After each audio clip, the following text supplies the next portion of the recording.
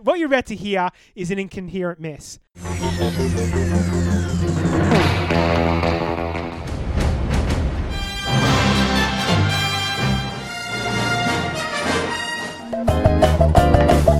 Hello and welcome to yet another episode of the Mars Podcasters. Who are these prisoners coming at you through the magic of podcasting? My name is Shannon, and as usual, joined here by my brother Jake. Shannon, I'm in a closet. You are in a closet? I'm in a literal closet. Jake, this is a first for the Mars Podcasters. We are all in separate houses and talking to you through the magic of the internet via the magic of podcasting. The interwebs. Yes, we are. But we've dragged someone else into a closet with us. Say hello to our return guest, Christian. Hi, everyone. It's good to be here with you all on the line. So here's what's going to happen, everyone. We are going to have, in order, technical issues. We are going to have maybe screaming children. We are definitely going to have dropouts. We are probably definitely going to talk over each other. And I know you're used to a certain level of quality in these professionalism. And professionalism in these podcasts. We're telling you right now, that's probably not going to happen. This may end up even being the lost episodes of the Must Podcasters where we can't even put them out. But we are going to give it a crack. We owe it at least to Christian, our most professional guest. It is funny, Shan. Because of technical issues, the last episode we shot was with Christian. Yes. So it seems like months have been gone and we've recorded a few episodes. Yeah. But we haven't, according to the world. It's the next episode. So he's now a 2 times in a row guest, the first ever. Yes. Back to back. Yeah, I've got to admit I'm a little bit worried here because my sense is I don't want to wear out my welcome and I really want to be a special guest and I feel like I'm just making myself a bit too common. He's getting a little bit Ken Jeong in Community. Like, you know, he turns up a couple of times, he's funny, he's an and then all of a sudden he's just there every episode. So we don't want that. We don't want you to Ken Jeong you. We want to, you know, you're better in fits and bursts. That's right. I wish Shannon was in fits and bursts. But get what we want. No. I'd still record this regardless. No one would hear it, but I'd just be sitting in a wardrobe talking nonsense. So what we've had to do is, anyone who doesn't know, just to give a quick recap, is that Victoria has just been placed tonight under extremely restrictive conditions to try and curb the ever-growing number of coronavirus cases that we are getting. And so for the last 4 weeks, we haven't been able to see each other anyway, but we're even more restrictive. But we thought we would give this a go, and we are recording via the interwebs. So you'll have to bear with us in terms of quality and hopefully not too bad sound, but we are not recording on our normal devices. So it may not sound the highest of quality that you come to expect from the Mars Podcasters. The content, we can promise you, will not have changed in that it will still be absolute dribble. But certainly the audio quality might have. So your crystal clear shit that you're normally getting may just be sloppy, messy shit instead. Does that sum it up, guys? So what are we going to do? Well, it just seemed very apt. It was actually Christian's idea. Why not do stuck in prison movies? Because that's how it feels. We know Ellen got a whack for saying that she felt like she was in prison early on in this whole thing, and look how well that's turned out for Ellen. Ellen's been slammed. Look how well that's turned out for Ellen. So let's call it, we're like in prison. Let's talk about prison movies, but also let's talk about bottle movies. And anyone who doesn't know what bottle movies are or bottle episodes, they are episodes of TV shows or movies that are set mostly in one place, that sort of take place where the location is kind of a setting in and of itself, and the fact that the characters are stuck where they are, or it takes place mostly in one location, is part of the story itself. So we are going to talk bottle episodes and bottle movies and prison movies to give you a bit of a sense about how we're feeling here in Victoria, and probably, you know, around the world where people are under very strict conditions as well. So one thing I do want to start with, we're just going to roll into the episode here because we don't have the magic of editing we normally use. But one thing we're going to talk about that I want to raise, and we're going to give you a peek behind the curtain as we like to do here on the Mars Podcasters. And we're going to share a Mars Podcasters family discussion. And the topic of the discussion at hand was, is Con Air a prison movie? And Yes. ladies and gentlemen, in the red corner, wearing shiny shorts and nothing else, Jake says no. In the far better, well-illuminated winner's corner is me and Christian saying, yes, of course it is. What kind of dunce are you? So, Jake, explain yourself. Why is Con Air not a prison movie? Well, first of all, they escape prison, so it's not really a prison movie. It's on an aeroplane. Yes, they're in custody, so technically they are still in prison. But very, very quickly, it becomes more of a terrorist movie rather than a prison movie. The fact that they're prisoners in a big plane that they don't leave for most of the... They land, they do a few different things, they fly again, they change crew. I don't think it's a prison movie. I think prison movie needs to be set in a prison. It's a prison plane. I understand what you're saying. I just don't think that a prison plane counts as a prison. Of course it counts as a prison. It has to, because by definition they can't leave. And they're not... But they can leave. They leave early on in the movie. They take control of the plane. They can go anywhere. They quickly become a non-prison movie. But they are still in prison. In fact, they're hunted by authorities because they are prisoners. So it's a manhunt movie. Well, barely. They know where they are.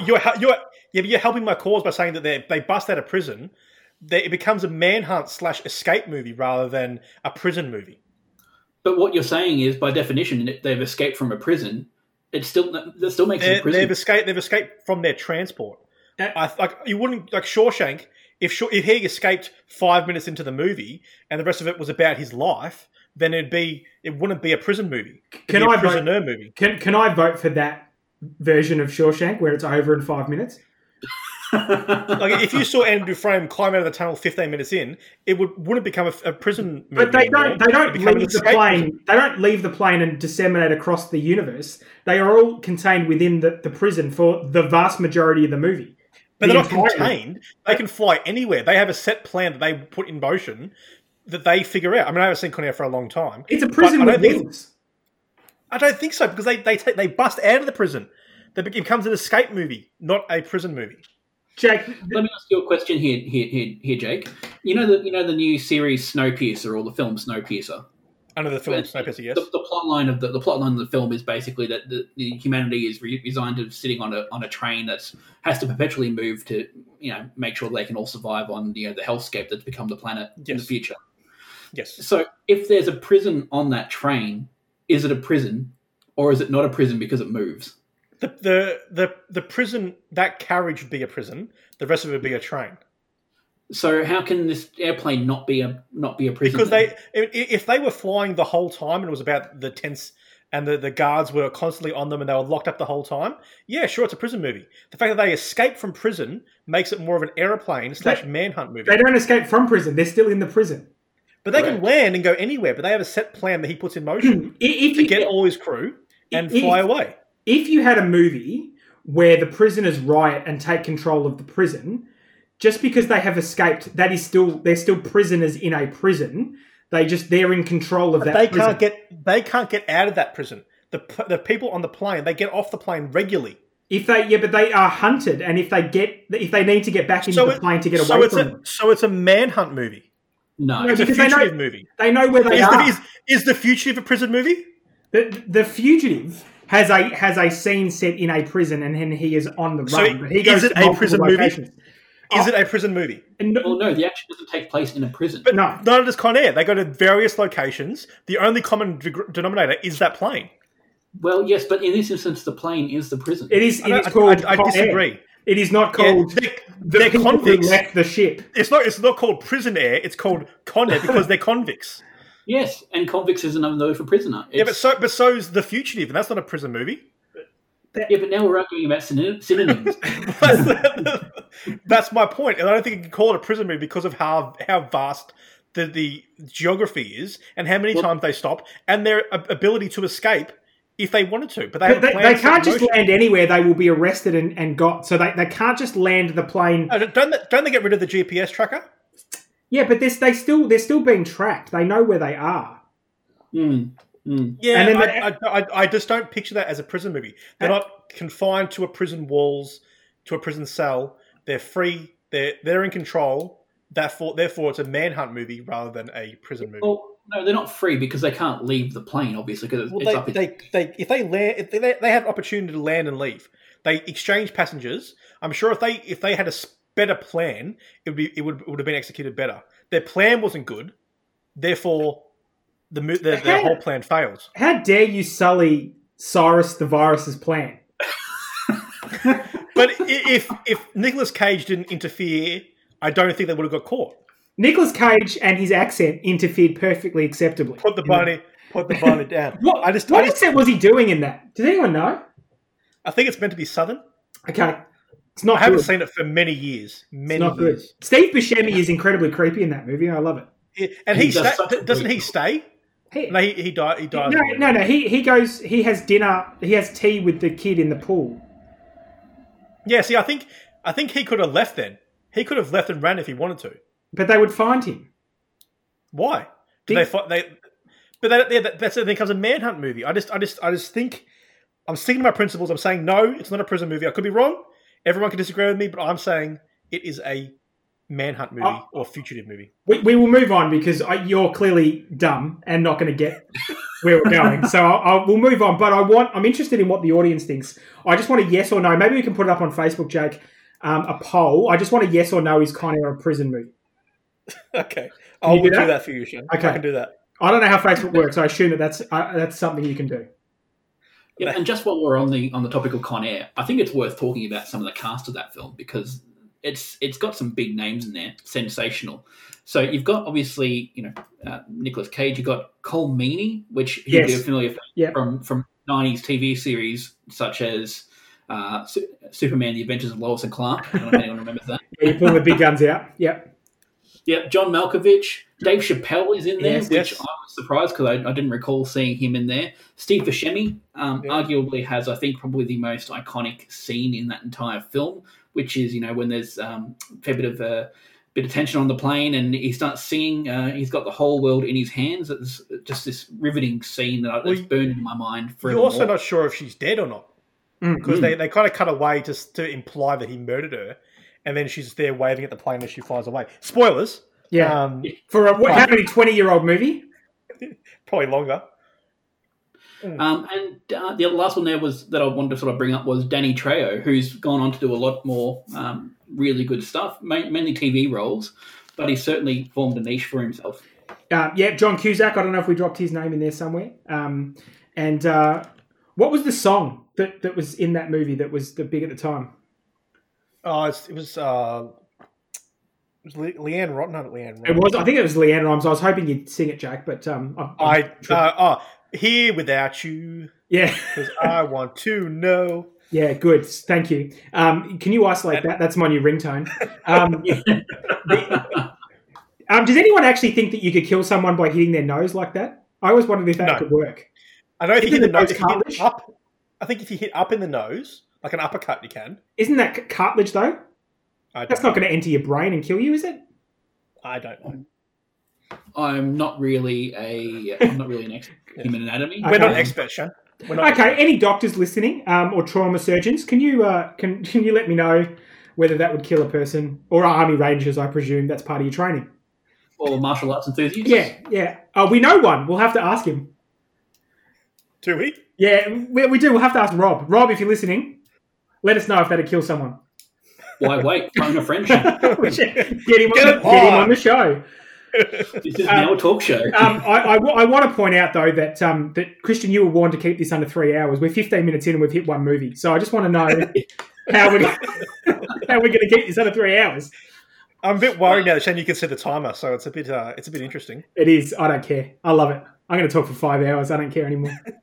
I got nothing better to do.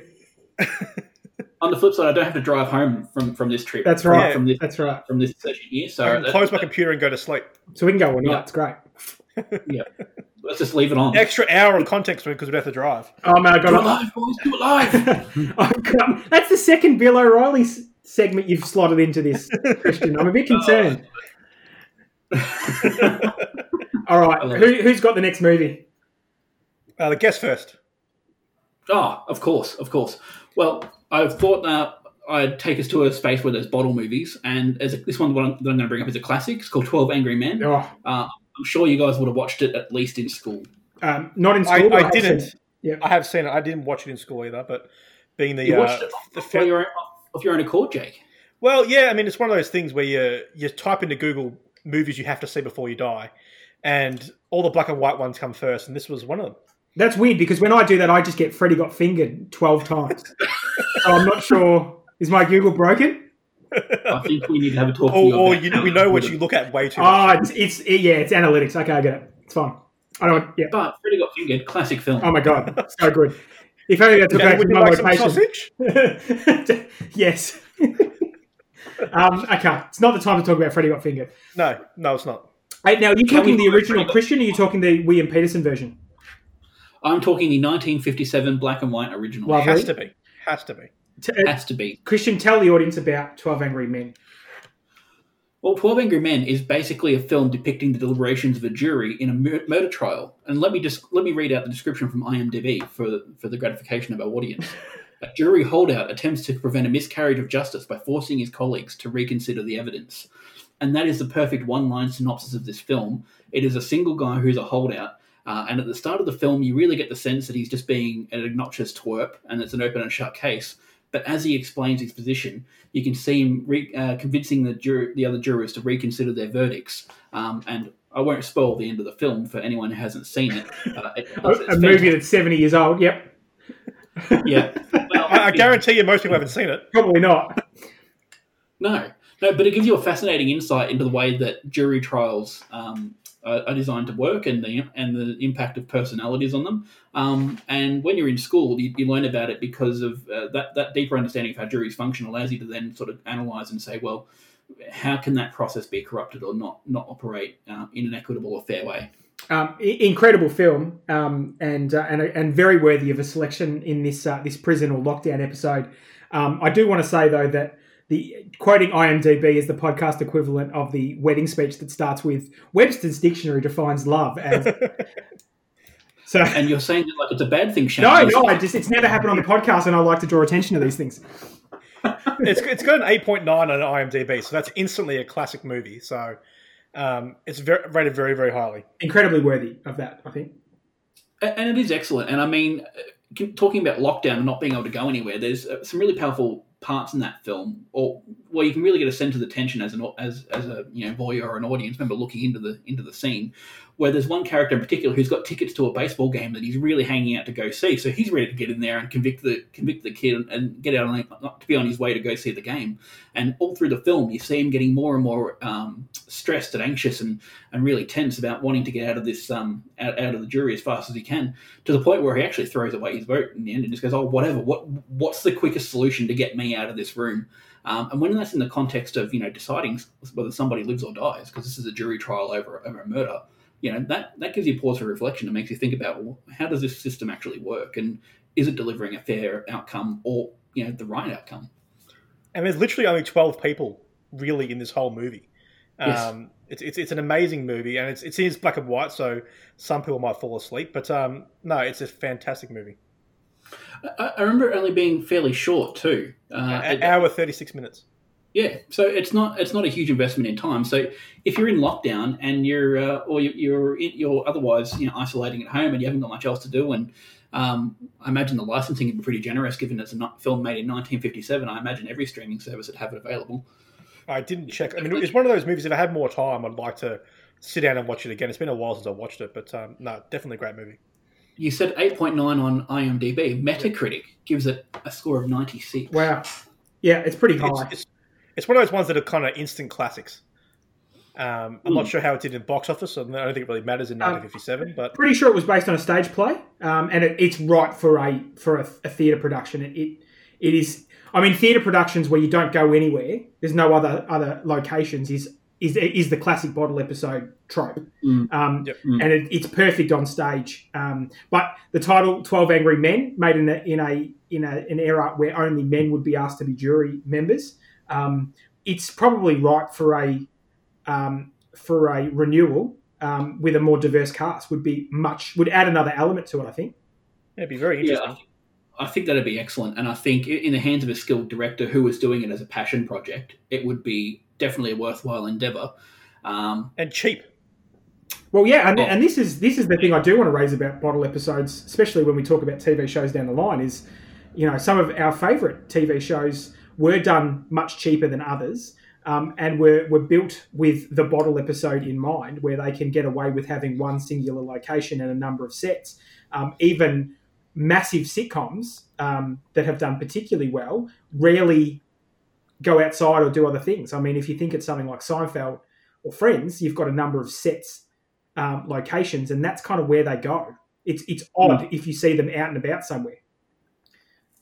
That's true. I'm just thinking of The Big Bang Theory, because that's a series my partner and I watched not too long ago in its entirety, and that has a very discrete number of sets that you see over and over and over again. Yeah.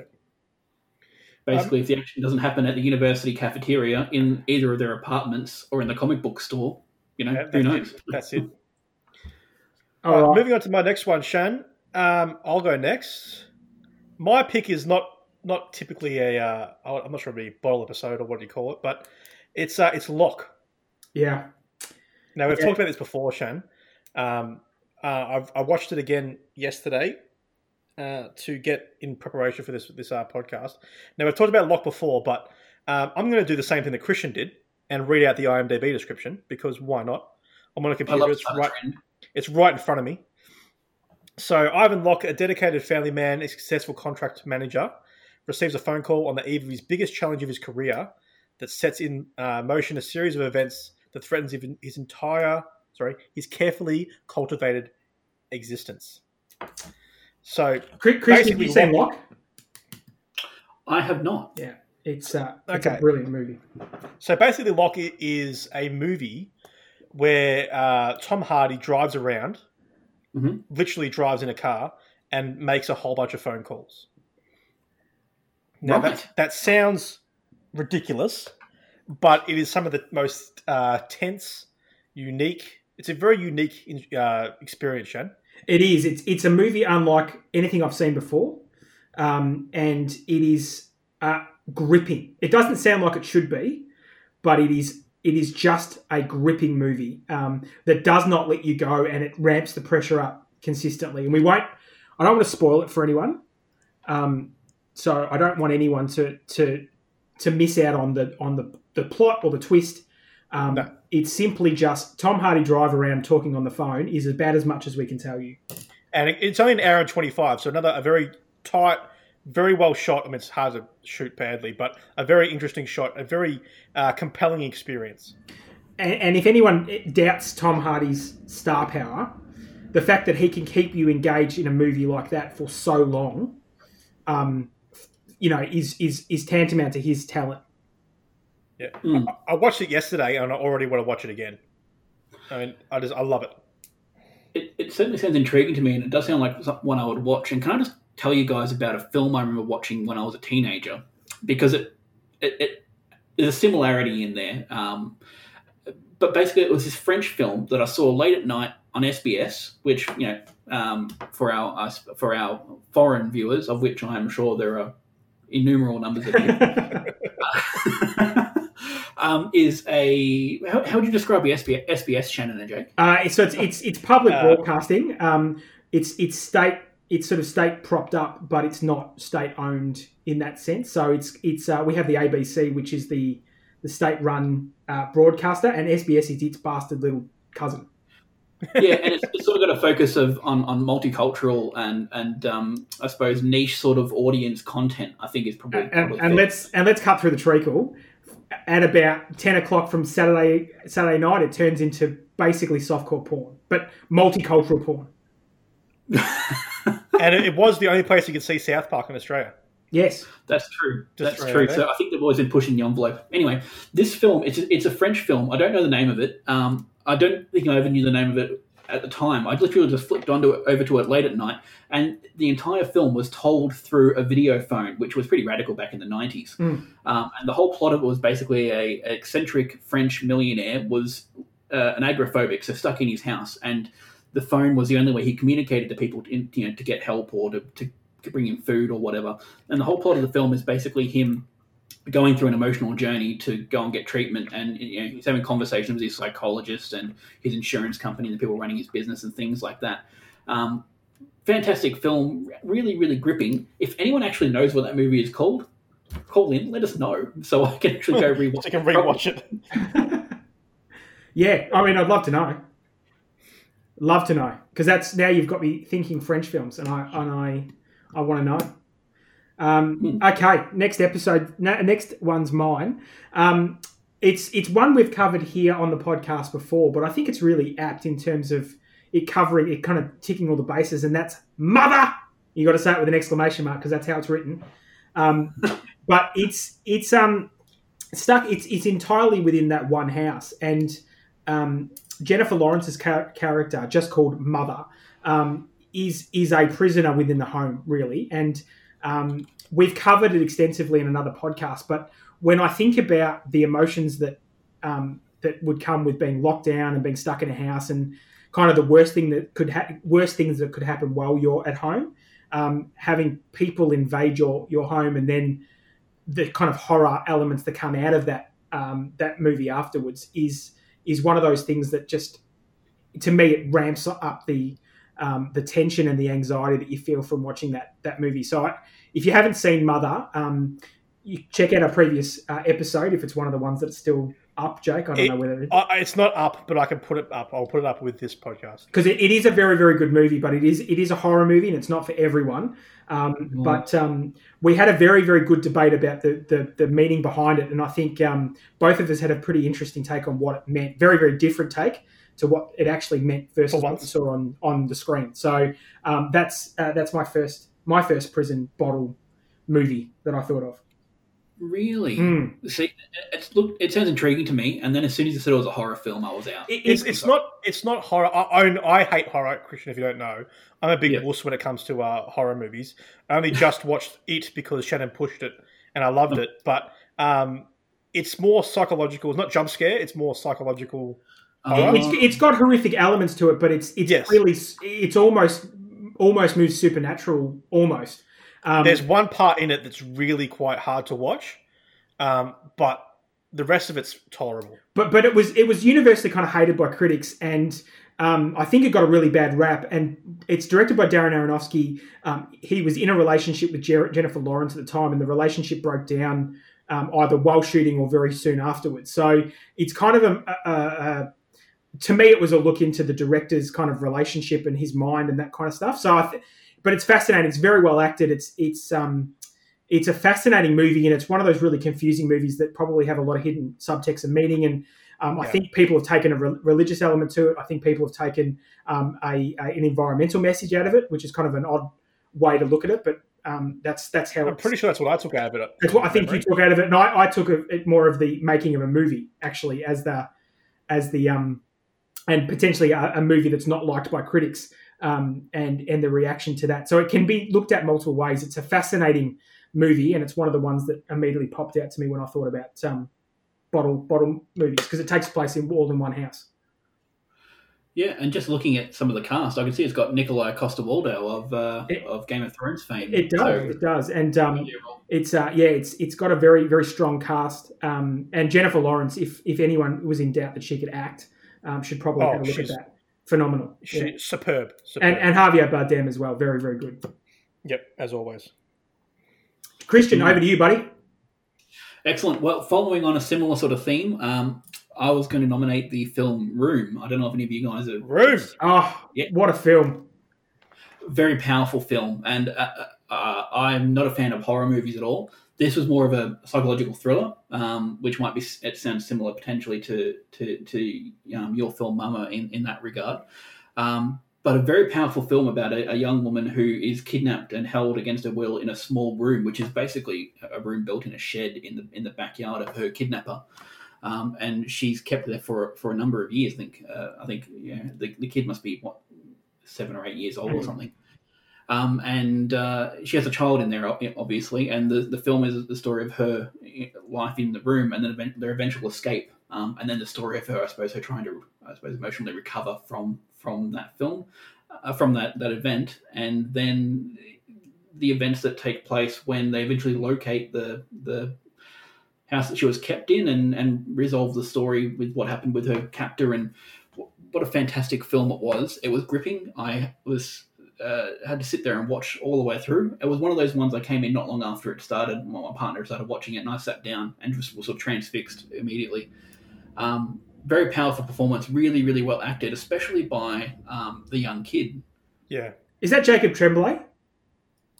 Yes. It is, yeah. Yeah, I mean, that was one of his first roles, but he's gone on to keep doing, great parts like that. But Brie Larson knocks it out of the park. Who thought she had that in her, to be honest? Well, see, I'd never seen it until relatively recently, only, 6-8 months ago. I never liked Brie Larson. I thought she was overrated. I didn't think she was good in any of the Marvel movies. And you pointed me towards this, Shan, and just knocked my socks off. It's one of those movies that you watch once and never want to watch again, really, isn't it? Yeah, I've watched it a second time since having seen it the first time, and it was better the second time around. Obviously, I picked more up. But what I really enjoyed was how much of the film was actually told from the perspective of the young kid, Jacob's character, Jack. Especially when he escapes, the camera is very centered on him. You don't get too much exposition about what's happening in the world other than what he can sort of hear and see around him. I really enjoyed that I suppose focus on his character and how he coped with a world that he had absolutely no idea how to navigate. He'd never been outside before that point. And a lesser film would have focused on how she was captured and the kinds of things that she had to endure while she was captured. The movie's not really about that, in a sense. It's about survival of great trauma after the fact. Yeah. And I suppose the psychological responses and how people cope emotionally. Definitely. It's one of those movies where once you finish it, you kind of sit there and have to let it sink in before you can kind of do anything. It really plays with your mind a little bit. It did for me anyway. Sat in my mind for a little while to kind of sit and not say anything for a bit and just let it flow over me what just happened. And I think the time it came out, which was 2015, so it's a couple of years old now, it was about the time when there seemed to be a spate of these sort of things going on. People, young girls have been kidnapped and held against their will for many years. Happened in Europe and happened in the United States. And this movie sort of captures that moment in time where that phenomenon really sort of captured our imaginations and was focused on by society. In a way that it was strange that it was kind of it was life imitating art a little bit, because we had Joseph Fritzl and the Amanda Knight case in the US, as you said, Christian, kind of flowing on straight. I don't know if that was before or afterwards, but it was sort of around that time. And really odd that you had that kind of those stories coming out around at the same time that movie dropped. Brie Larson won an Oscar, the Best Actress Oscar for that movie too. And she deserved it. And well deserved. She deserved it. Yeah, definitely. Jake? 100%. So mine's a little bit more, maybe not lighthearted, but tense as hell. It now takes place in one location, per se. It's many floors, but it's Dredd. Yeah, great pick, Jake. Dredd is one of the most intense, well-shot, brave. I think it's a very brave movie. It's a great action movie. Fantastic. One of the best you'll ever see. Yeah, basically, the story is, everyone knows the story of Judge Dredd. Most of the people do. Not the Stallone version. It's the Carl Urban version. Basically, they're called out to a high-rise building, and that's a fight floor by floor to try and take down the head honcho, which is Lena Headey from Game of Thrones. Oh, really? Carl Urban is Judge Dredd, and anyone who understands that comic book world, the judges, as they're known, are judge, jury, and executioner, and they make decisions on the spot and carry out punishments on the spot. But they are locked into sort of public housing, which has been kind of rife with crime, but taken over by a gang led by sort of Lena Headey's character, who's a sort of the matriarch of the gang. And they take a drug, or they manufacture and deal a drug that slows down time for users. So it's a fascinating movie. It's really well shot.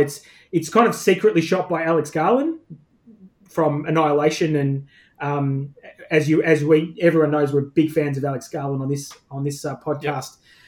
From Ex Machina and a few other movies. So he was the cinematographer on it, but largely, from what I understand behind the scenes, kind of co-directed it or took over the direction, and it shows because it's a brilliantly shot movie and really well acted by Carl Urban, who never takes his helmet off. There's so many people who just wouldn't do that. The fact that he wears his helmet the whole time, you only see his jaw essentially, is just incredible. It's nominated as director as Pete Travis, who I'd never heard of before, but we know it's heavily inspired by Alex Garland. Just interesting side note on the topic of films with an actor whose face is obscured by a mask. As soon as you said that, Jake, my mind was taken back to V for Vendetta, which is done with Hugo Weaving, and he performs, and he never actually takes the mask off, and he's always in the suit. You never actually see him as an actor. You can only hear him behind. You never even see his lips move. That's another really great film for anyone who's interested in films where you can't see the actor's face. And funnily enough, a lot of those shots of him is actually a different actor, because the actor that was playing V was replaced. James Purfoy was replaced by Hugo Weaving sort of mid shoot. So is that right? Yeah. So some of his shots are actually just dubbed by Hugo Weaving, but it's actually not Hugo Weaving under the mask. See, you learn something new every day. Now you're making a bit like Star Wars, with James Earl Jones' voice being dubbed over the top of David A little Prowse. bit like that. Bit like that. Yeah, and as usual on the Mars podcast, is completely and horribly off topic. But we did go back to Star Wars, which we talked about last time. We did. It's always back to Star Wars. It's the 6 degrees of Star Wars. Yeah, that's the new game. Fuck Kevin Bacon. What's wrong with Kevin Bacon? Nothing. Right. I don't think Star Wars is better. Okay, fine. All right. No worries. Jesus. Poor Kevin Bacon, if you're listening, we're sorry. He gets too much credit. He gets too much credit. Too much credit. I'm a fan. I'm a fan, Kevin, if you're listening. Oh, he's done 2 good movies. Come on, move on. Jake doesn't speak for the rest of the Mars podcasters or our guests.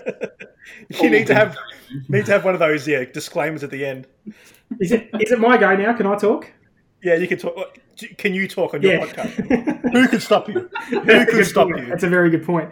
I was thinking, and I don't know whether this is one of those ones I'm going to try and sandwich in, whether it's a bottle episode or not. I just recently saw Parasite, and I think this counts as a bottle episode. Has anyone seen it? Yep. I have seen it, Shan. I don't know if it does. It's close. It takes place almost entirely in one setting and location in a house that has some twists and turns about what's actually in the house. But it's a South Korean film that was actually it won Best Picture last year at the Oscars. That's right. Yeah. And it is a phenomenal movie. It is incredibly acted and really well shot and tense as all hell. The basic premise of it is that a very rich South Korean family take on a tutor who is a young Korean guy who's very, very poor and lives with his family. And slowly but surely they get rid of other servants, other service people in the home, and take over all of these different functions by members of his own family with a view of kind of taking over the house. And so his father becomes the driver, his mother the cleaner, his sister is like an art teacher, and he's a tutor to the older daughter.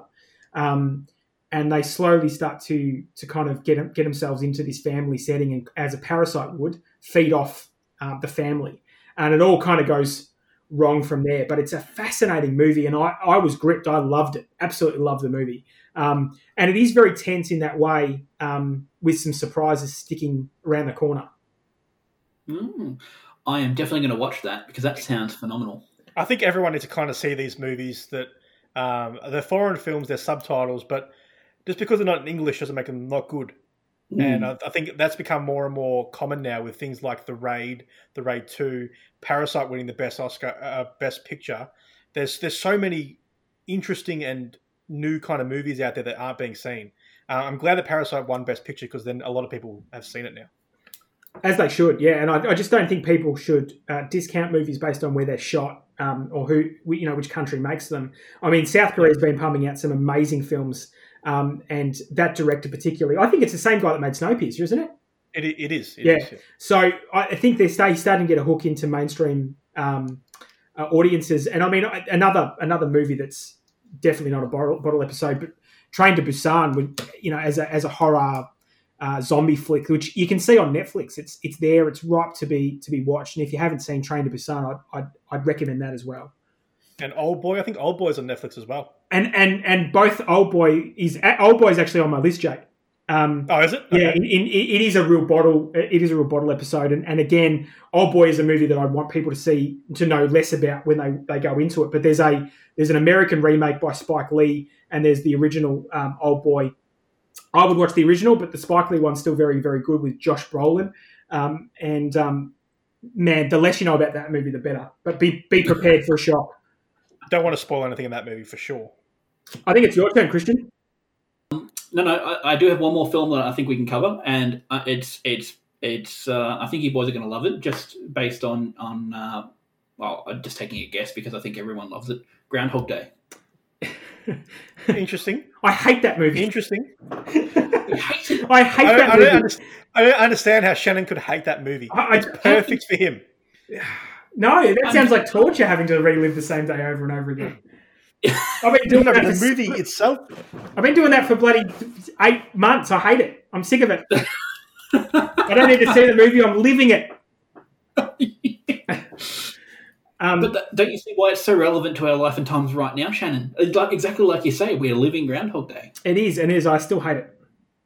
But there's no Bill Murray. There is. That's true. He is very good in it. But he's also a horrible biggest movie. scumbag. So I can't describe. It's not a horrible movie. It's He's not. It's a I love the movie. Don't get me wrong. I love it. I love it. But him as a person in that movie is horrible. But that's the entire idea Yes. of the plot of the film is he goes through his character arc of redemption where he learns, hey, I'm never actually going to progress in life, literally, if I don't amend my ways and change and actually be a decent human being to the people around me. But by learning everything about a woman and then manipulating her, it's not ideal. Well, once again, we talked about this last time. It's a product of its time. It is a product of its time. They say he spent 2,000 days or 2,000 years in this loop. They estimated that to work out everything he worked out, it would take him like 2,000 years or something like that. Really? Yeah, apparently. Maybe he's a slow learner. That's how long it felt watching it. To put it in context, Shannon, this came out 3 years before True Lies. You've got a sweet spot, haven't you, Christian? Well, that 5-year period. Well, look, I think we're of a vintage. We're all in our 30s, where the 90s were kind of our formative years. They certainly were. We were raised on Schwarzenegger and Murray. That's why we are as we are. Is that necessarily such a bad thing, though? I mean, I'll let society judge us for that, Christian. I'll let others judge us. I think we'll let history judge us. I think we'll be judged harshly for some things, and I think someday they will look back on us and look back at some of the films and perhaps put a warning on them as they've done with Gone with the Wind. I'm going to let history judge me. I want the 1970 to judge me, or I want Caligula. I can't decide which. By Caligula, you're talking about, is it the Oliver Stone? It's a bit earlier than that. It's don't watch Caligula, whatever you're doing. Put it down, stop Googling, don't look at the screenshots, whatever you're doing. No, I know which one you're talking about. I don't think I've never actually managed to see it because I haven't been able to find a copy of it. The Malcolm McDowell. I'm sure it's Malcolm McDowell, Caligula. It's just not worth watching. Okay. Jake, did you have any more? Do you want to move to TV shows? I've got a couple more. I'm happy to speed through them though. Yeah, I'm just going to say the three that are left on my list. I'm not going to go into too much detail. Interesting fact is I wrote down Shanshank instead of Shawshank. Yep. Not sure why. Good. Better respect. See Shanshank instead of Shawshank. Obviously, Shawshank's probably the most beloved, or in Shannon's case, hated prison movie of all time. Yeah. Highest rated IMDb ever. So everyone should probably check that out. Yeah. If you're wondering why I don't like it, there is an episode on our only episode on YouTube, and you check it out and download it. It's not good, but The It's podcast a great is amazing. episode from us. Yes. It's a great. We strongly disagree about how it turned out. You did. I just want to mention two other ones that are a bit more lighthearted comedy movies. Life, Eddie Murphy and Martin Lawrence. I know not one for Shannon, but a really lighthearted, interesting look at life in prison as two black men in the, I think it's early 30s. Really, really interesting and really kind of funny movie. And one more recent one that I know Shannon's going to hate because it's got his favourite actor of all time in it is Longest Yard. Yeah. Have to mention it because Shannon loves it. Because it's got a Sandler in it, and it wouldn't be a Mars Podcasters episode if we didn't drop Adam Sandler in it somewhere. It's got literally everything you want. It's got Adam Sandler. It's got the carrot. It's got literally everything you'd want in an Adam Sandler movie. Yeah. Plus Chris Rock. It's got Adam Sandler in it. So. Enough said. It's actually it's got a lot of wrestlers in there as well, which is funny. Some WWE superstars in there: Steve Austin, Kevin Nash, the Great Khali, the Goldbergs in there as well. It's a lighthearted movie that everyone seems to like, except and me. It's on a lot of lists. Except me. Yeah, have you seen it, Shan? I have seen it. I didn't like it. Why does Chris Rock get blown up in that movie for no reason? Because they're trying to pin him murder on him. But they just move on like nothing happened. Well, no, because they resolve it by him playing football well. Oh, good. Yeah, just like everyone. Yeah. Yeah. Okay, I'll whip through mine. The ones I wanted to talk about were Bronson is an incredible prison movie, and again a big stellar performance by Tom Hardy. Fantastic movie. Shutter Island is kind of contained to one area, which is also kind of a prison / mental facility. A great Scorsese movie if you're Leo DiCaprio is great, and Mark Ruffalo as well. One Flew Over the Cuckoo's Nest is absolutely a prison movie in its raw sense, I think, and an incredible performance by Jack Nicholson. And Nurse Ratched is terrifying, and in fact, I think we're getting a prequel to that movie as a TV show. Ratchet, I think. Yeah, just called Ratchet. Yeah, so which is going to be shit probably, and I'm not going to watch it. And the other one I wanted to raise, there's two more I wanted to raise. Hateful Eight, the Tarantino movie, is a classic bottle episode. A bottle movie stuck all in one house once they all get to the location and are stuck there. And too long. It's a fraction long. Tarantino's got a problem with that, especially in his later portion of his career. But it's phenomenal. It's a really tight, tense movie, and it's Kirk Douglas smashing a Nantec guitar unknowingly, which they had to leave in the movie. He's one of my favourite on-set stories of all time. But it adds a certain authenticity to the reaction. It certainly does. Yeah. It's but boy, that's a cracking film. It is a touch long, but you've got to stick with it because it's shot like a Tarantino movie, and who doesn't want to watch that? It doesn't feel long though when you watch it. Oh, I beg to differ. Yeah, I love it. I saw it at the cinemas, and I was riveted the whole time. But I can see why people would say it's too long. Tarantino's got to edit out a half an hour out of every movie, and I think if he handed the editing over to someone else and said just cut it, I think you'd get, if you got Django without all his scenes in it, where he's crazy Australian digger or whatever he is, I just think that's a better and tighter movie than what we got. Yeah, look, I think that, especially that part in Django, it felt like basically an extra part of the film. Like the movie actually finished, and now we're just here sort of satisfying the directors. Yes, someone's just taking the piss at the end. Really quickly, guys, did everyone see Once Upon a Time in Hollywood? It's on my watch list. I've been wanting to watch it, but I just haven't managed to sit down and. It's on Amazon at the moment. If you got Amazon, Shan, did you see it? Yeah, I've seen it. It's definitely not his best. No, it's right in my wheelhouse. Like it's crime. It's the making of movies, and it's Tarantino, and it's Pitt and DiCaprio. Like it should have been an absolute knock it out of the park. And I just think, again, I thought it was a half an hour too long, and it was just there was a whole bunch of stuff that didn't need to be in there. Wasn't focused. It wasn't focused, and it was kind of missing his trademark dialogue. I just thought the dialogue was kind of boring. So, that was a shame. It's shot really well. If anyone wants to watch 3 hours of someone shoot the shit out of a movie, that's one to watch. But It wouldn't be. It's not my tip for Tarantino. The other one I wanted to throw out was a bit of a weird one, which is called The Invitation. It's on Netflix at the moment. I went in knowing very little about it, and it blew my socks off. I'd probably mark it up as a horror movie or at best a psychological sort of thriller. But it's one dinner party where all friends that have become a bit estranged come together for a dinner party, and things go a bit poorly from there. It's a cracking film, and one that's really worth watching. And another one that actually just sprang to my mind straight away that's similar, and it's a bit of an indie one, but I think it just turned up on Stan, which is Await Further Instructions, which is a horror movie in which a family on Christmas wake up to find that their house has been shuttered, and that they are starting to get instructions from the TV, and when they don't comply, bad things happen. It's a fascinating movie, but you can tell it's shot very cheaply because they've locked it to one location.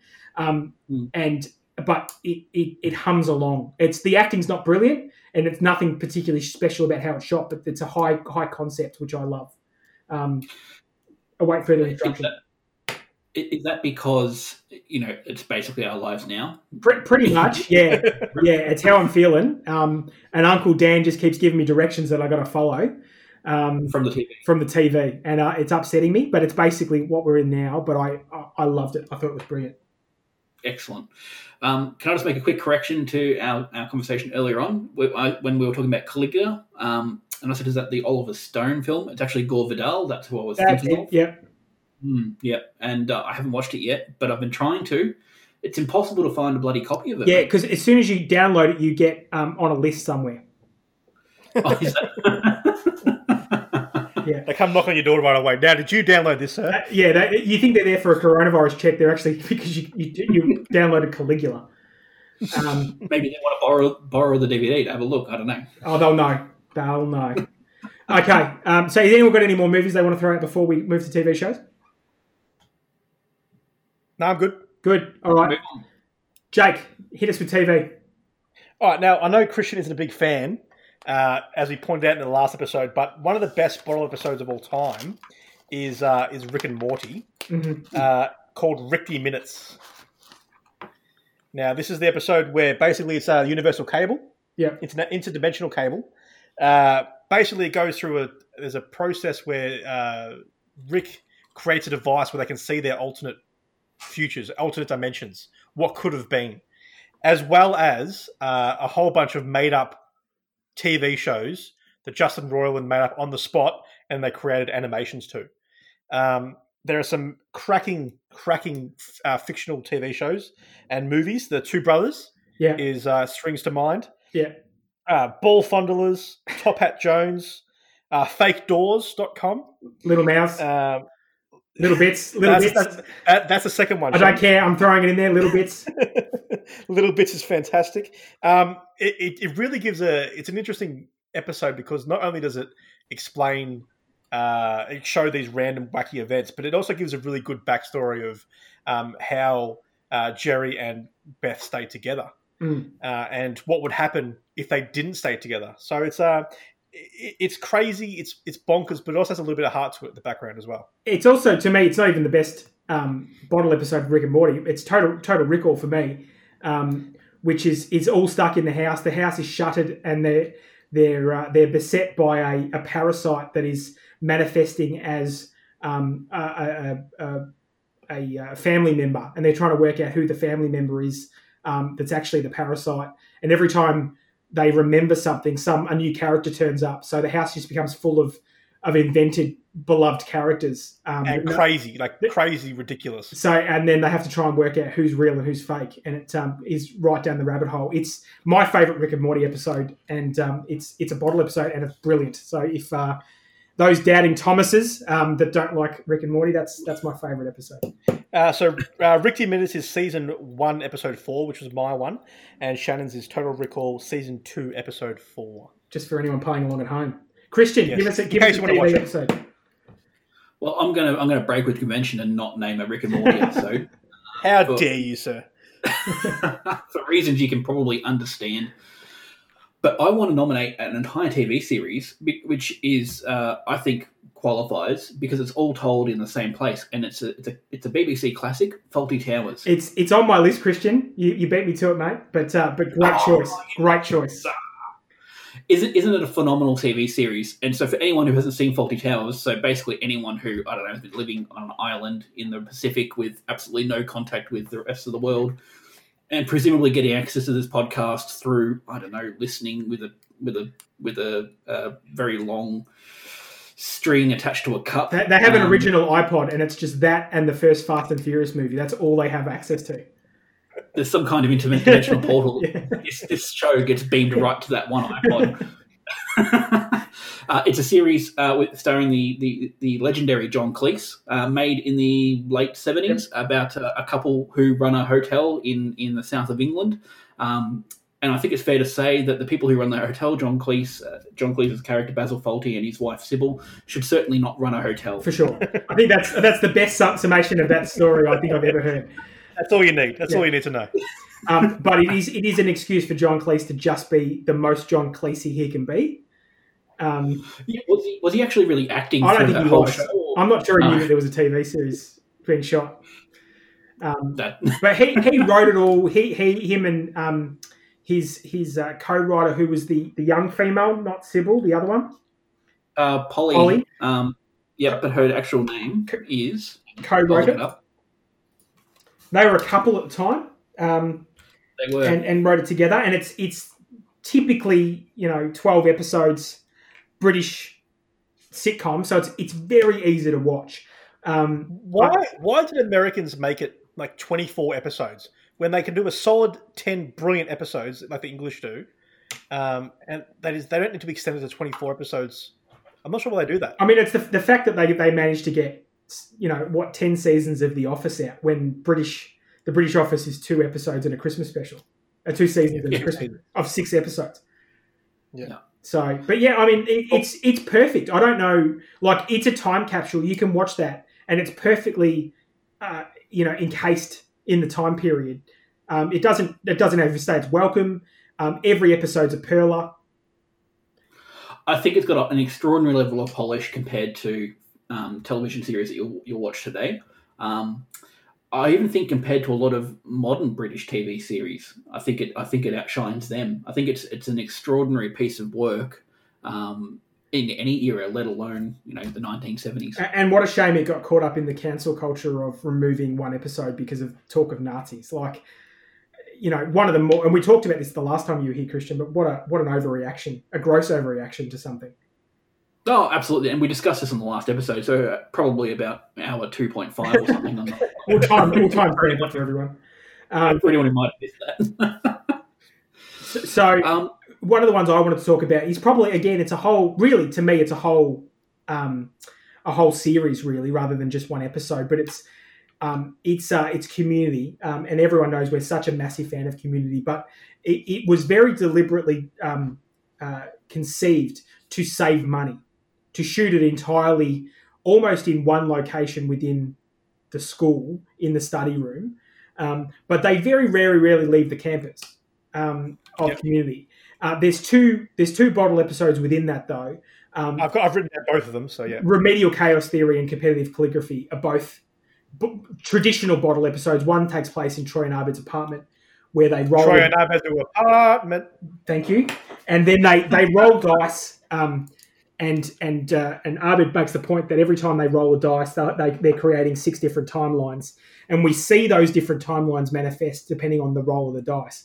And you see 7 different timelines, which becomes a bit of a running joke because they see a very dark timeline, the darkest timeline, and those characters end up coming back throughout the series. So it's a brilliant bottle episode. In fact, I think in cooperative calligraphy, in which Annie's pen goes missing and they all blame each other, and it becomes very nasty. Abed makes the point that he hates bottle episodes inside that episode. So it's a perfectly encased way of showing a bottle episode, and where one of the characters at least, is hyper aware they're in a bottle episode. But I will say, Shane, in that episode, it's a perfect example of the highlighting or the pros and cons of each character. Mm. It's perfectly written for each character, Yeah. and exactly what each character would do, what they would say, and it's just, if you wanted to know everything about Community, I think you need to watch that episode, and that will tell you everything you need to know about that character. Yeah, it's a brilliant, and you genuinely feel bad, and there's a great little twist at the end about how it actually all came to pass. It gets called back later through the series. It's a pivotal moment in that show, but it just shows how smart that writing and that show actually is. But they cheaped out. The cast has admitted freely, and the creators, that they did that show with those many episodes to keep the cost down, to keep it in all contained within those couple of sets that they had built, and they did it. Crisis creates opportunity in art, and those sorts of things just make people better in their creativity. So if you want to look at it, what a true bottle episode is, that's one that works perfectly. And I will mention, Shannon, in that episode, it's a very important things that happen in Community based on that episode. The second mention of Beetlejuice, oh yes, is in that episode. Yeah, reveals Shirley is pregnant, and Abed's sarcasm, giving away the best friend medal, is one of the funniest moments in all of Community, I think. Yeah, I can't keep talking more highly about Community. People should find it. I think it's got a new life now that it's hit Netflix. Yes. And people are looking at it, and they should absolutely watch it and binge it, because there is so many interconnected jokes in that that work so well together. So behind the scenes jokes in the background. Brilliant. Christian, save us from our Community talk. All right, I'm going to take you back a period of time, not to the 1990s though, thankfully. I'm going to take you back to the glory years of the year 2000 to a episode of Stargate SG-1, which I'm sure you guys would know all about. I'm going to go to sleep for the next 5 minutes, so just go for it. I haven't seen Stargate. Now, Stargate SG-1, that's the MacGyver one? Yes, it is. With Richard Dean Anderson, absolutely. Perfect. Yeah. Is that similar to Sliders? Is that Sliders? How dare you? Is that a movie? is Sliders like a TV show where they jump through portals and go back through time? Yes. Okay, sorry. Carry on. That's right. But Sliders was alternate dimensions, whereas this is actual travel across the galaxy through the Stargate. Okay. Based on another 90s film, which was legendary, starring one of my favourite actors, Kirk Douglas and James Spader. That's who. James Spader playing very nerdy against type.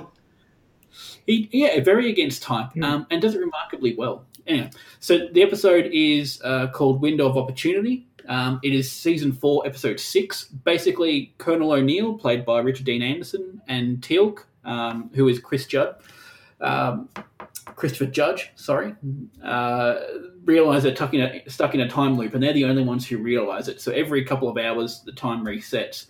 And the boys decide to use this time as a bit of an opportunity to take some leave. So they basically start off every reset and use it as an opportunity to go do things like play golf, learn a different language, pursue romantic interests that they normally couldn't do due to issues with rank and all that sort of thing. So definitely a great, I think, segue from the overall story arc of that series, which it's one of those ones where there's lots and lots of episodes of that show, and the story arc progresses over a number of them. This episode is definitely a standalone, just a fun little story, basically echoing an event like Groundhog Day, where the same events are playing out over and over again until the protagonist can do something to break the cycle. I know nothing about Stargate. I do know, Christian, that I saw Stargate at my 10th birthday party. With two friends. That was my birthday party. Was going to see Stargate at the movies. Really? And I thought it was fine. So the movie was definitely excellent. Apparently, they're going to do a remake of it. They're thinking of relaunching the whole thing. Right. So it's not going to be like a follow-on or exist in the same universe as the existing Stargate. How many Stargates were there? There was a couple of TV shows, wasn't there? Yeah, there was obviously a Stargate movie. Then there's a Stargate SG-1 TV series. There was Stargate Atlantis, the Stargate Universe. I sort of dropped off after a couple of seasons of Atlantis. And the later seasons of Stargate SG-1, I sort of zoned out of them as well. The original cast had all sort of moved on to other things, and they brought in new actors and characters, and it just wasn't the same. I think it was a series that was existing for a certain period of time. It had its era, and I think it probably overstayed its welcome in some cases. And I'll be prepared for the inevitable hate mail that we send. I'm typing mine now. Yeah. Dear sir, let me talk to your manager. Jake, what's your next one? I just want to mention two really quick ones. Now, the first one is another British TV show, which is basically all bottle episodes in the first season or couple of seasons, is Red Dwarf. Basically, they're stuck on a spaceship, and they have... Basically, it's about surviving life in a spaceship that are miles away from Earth, limited supplies, and only 4 members of the crew. So that's pretty much a bottle episode. They go to different planets sometimes, but it's basically a bottle episode the whole time, and it's great, short. Probably overstayed its welcome a little bit in the too many seasons. They keep bringing it back, really, don't they? I mean, we're still getting. I think up until last year or the year before, we were still getting new episodes of Red Dwarf. Yeah, I didn't see any of that, but the first 4 seasons are pretty solid, I think. They're incredible. Again, a nice time capsule, but it's a bit timeless in the sense that they're stuck in space. It's a great premise, high concept, and fascinating that the last person on Earth is this slovenly, waste of space, effectively. They pair him up with the person he had. The person who he had the most contact with was his roommate that he hated. And so it's a fascinating concept. It's really, really good. If you can get the first, as Jake said, 3, 4, 5 seasons of Red Dwarf, it's absolutely worth watching. It's probably on ABC on demand or something like that for Australian listeners. You should absolutely track it down. It's brilliant. And can I also throw an honourable mention in there for the ship's cat? Oh, Jules John. Yeah. What the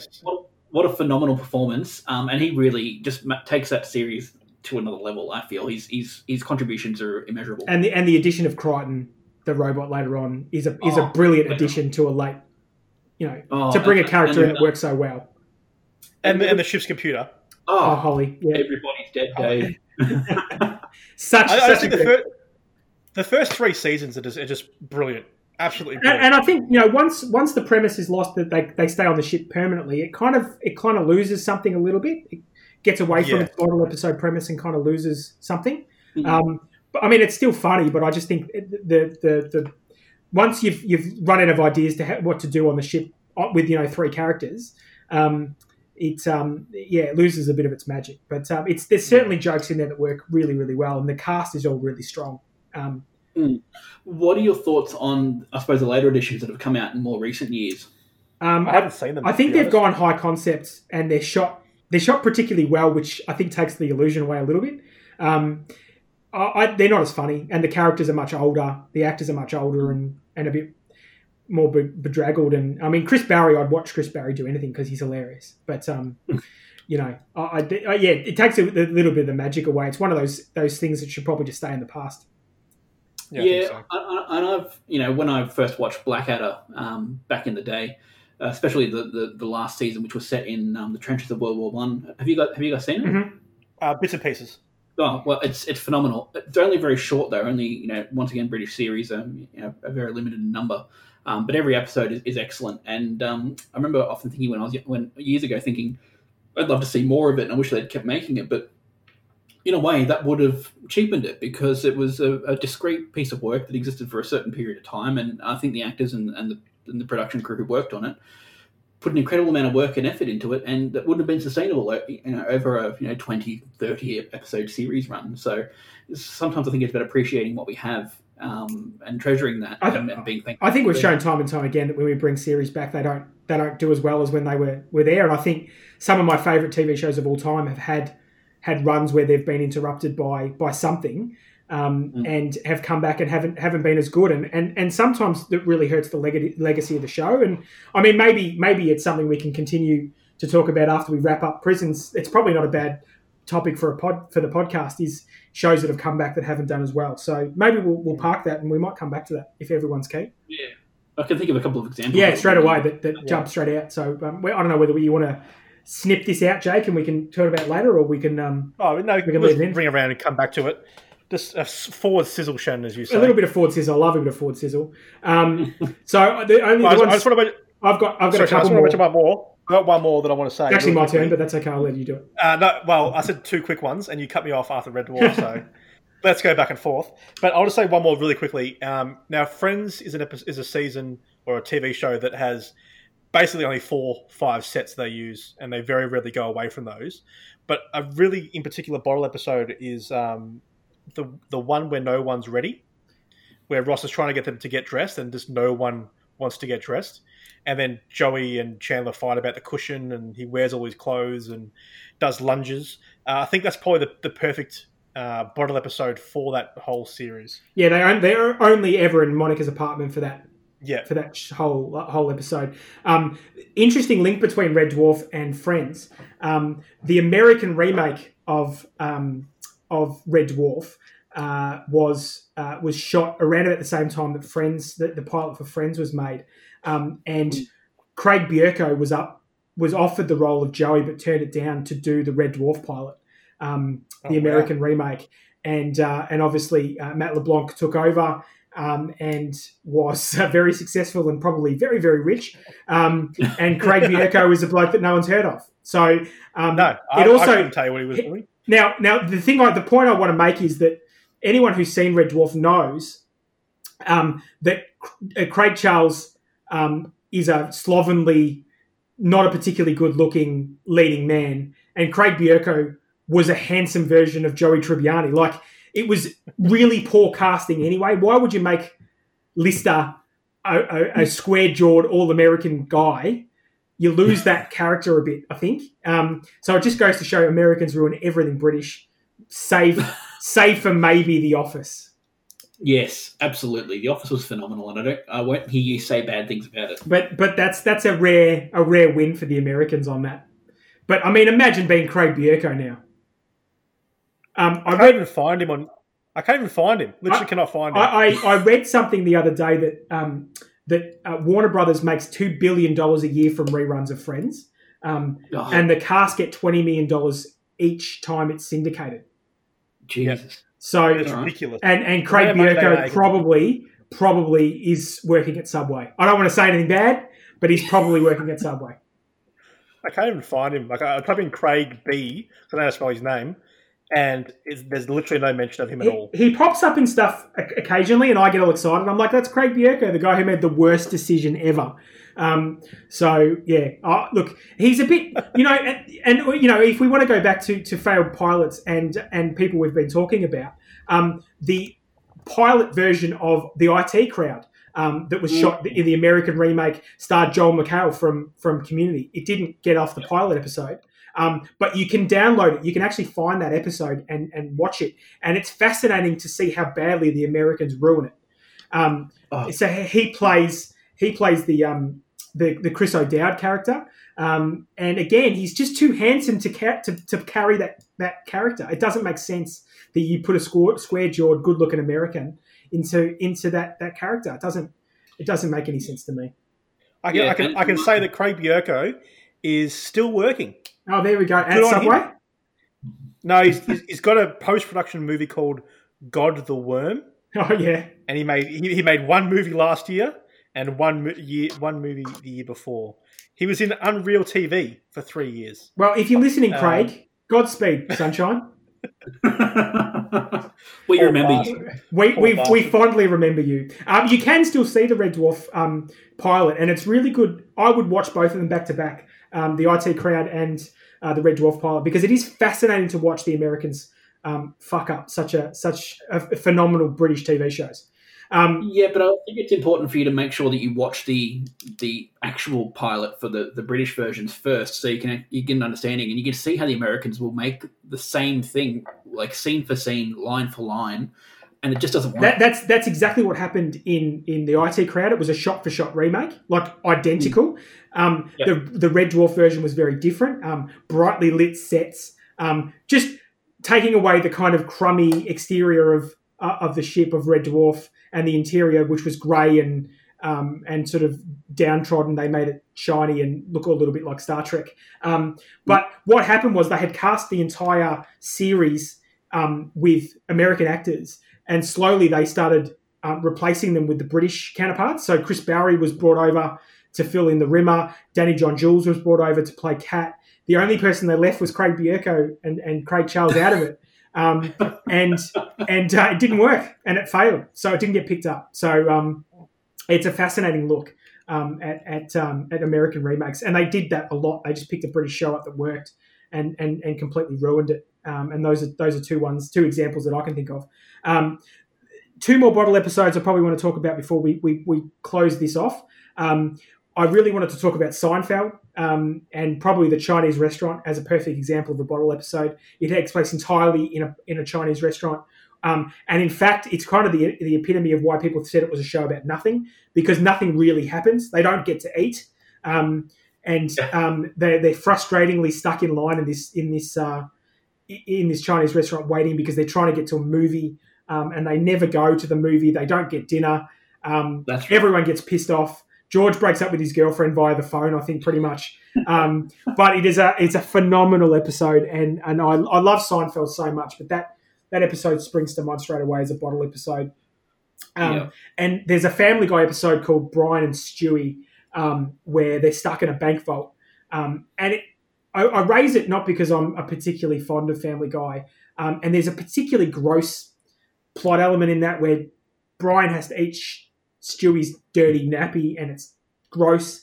But there's a really long monologue at the end where Stewie talks about, Brian's talking about potentially why he keeps a gun in his locker in his bank vault, and that's in case he ever feels the need to kill himself.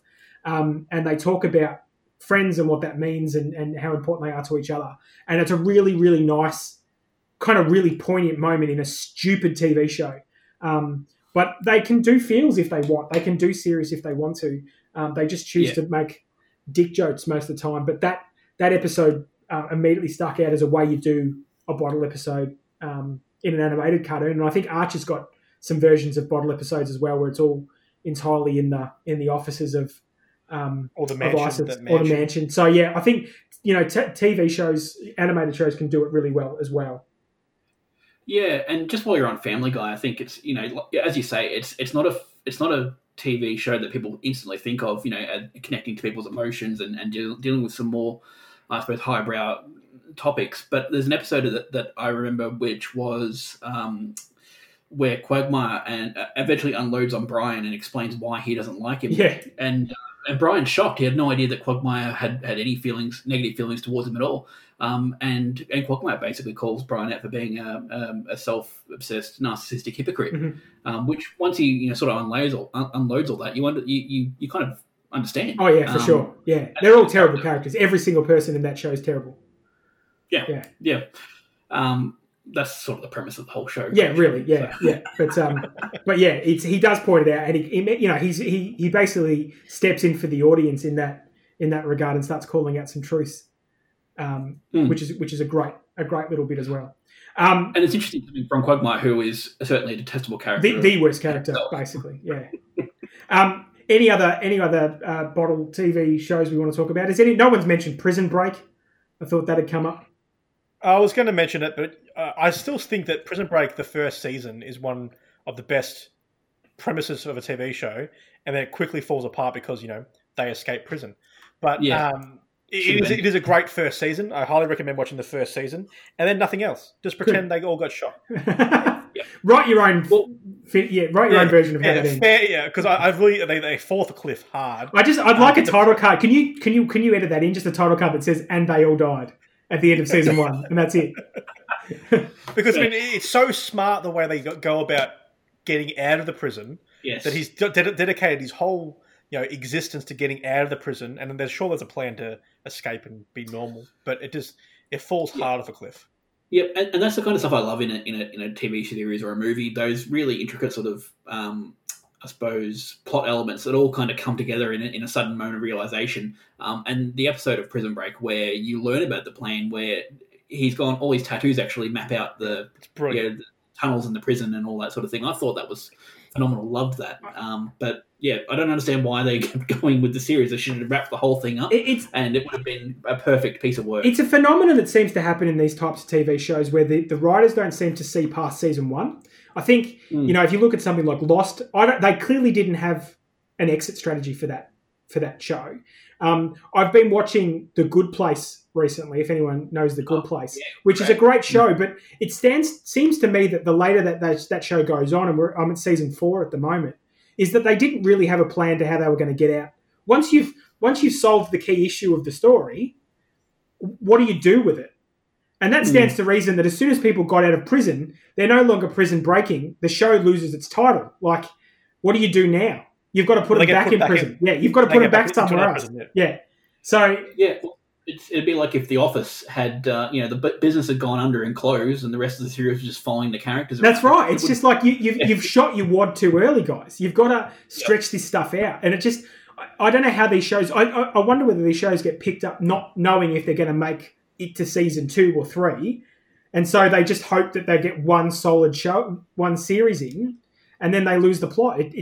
It's odd. It's odd to me. Yeah, I think streaming's going to change that, especially now that the streaming corporations or streaming companies are now investing in their own content. I think they're able to give shows a much greater sense of security, and they're able to commit earlier on because they know that they're going to be successes just based on their metrics. But Netflix is ruthless with its shows. Like it cuts a lot of shows routinely that don't have an ending.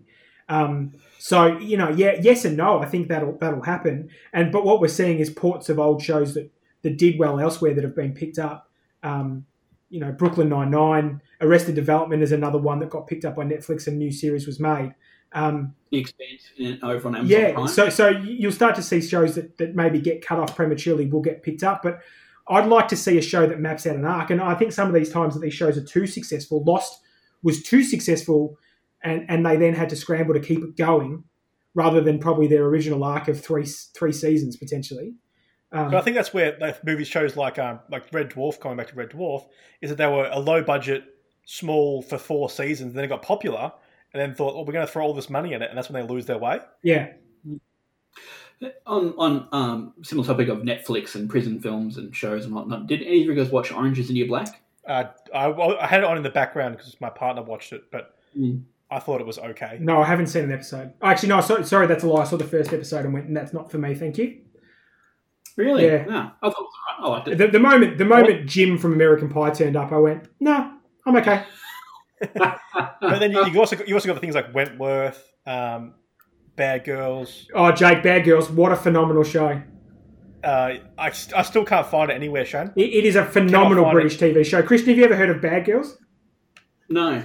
Takes place in a prison, in a women's prison, and it's phenomenal. Again, it loses its way, I think, after about season 4 or 5. But if you can get those first 4 or 5 seasons, they are brilliant.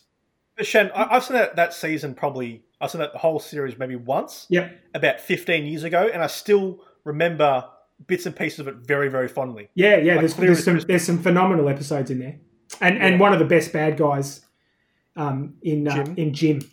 Yeah. How can you remember that? Like, I don't remember what happened yesterday, but I remember Jim from 15 years ago in a TV show that I saw once. Exceptionally That's how played. impactful it was. He's exceptionally played, that bloke.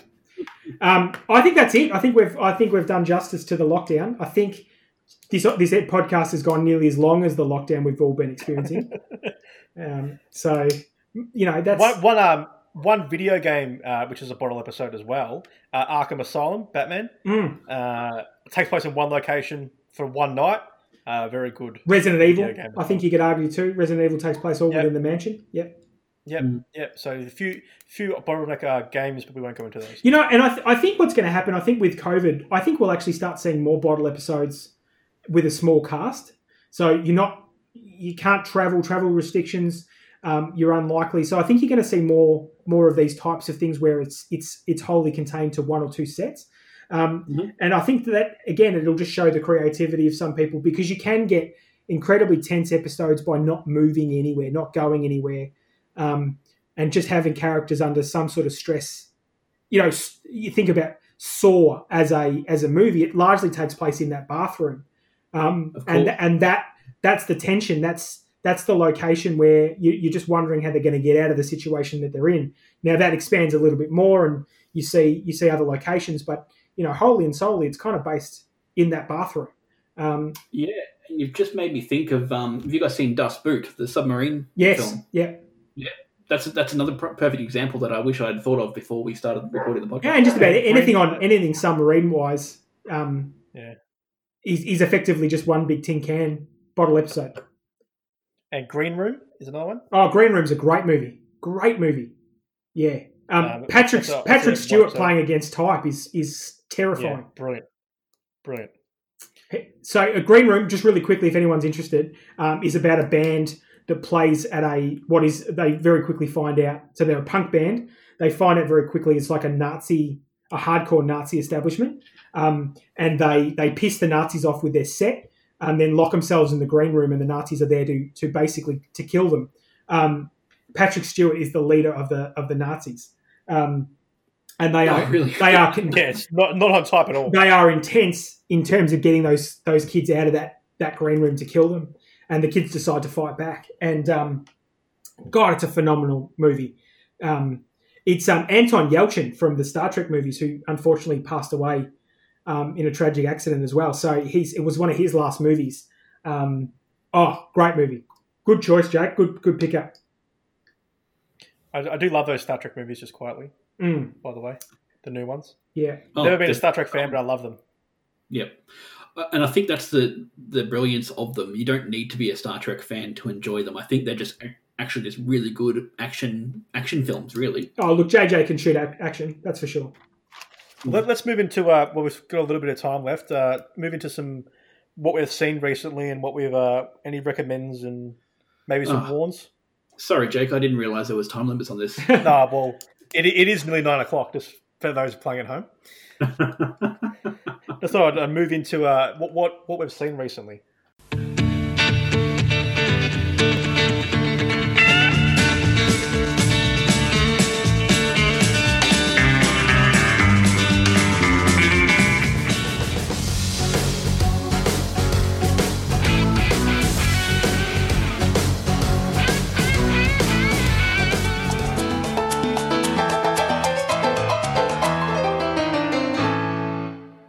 Shane, you can go first this time. Oh, thanks. What did I watch recently? I watched I, Tonya again because, I quite like that. I don't think that the portrayal is particularly accurate, and it has got some god-awful CGI.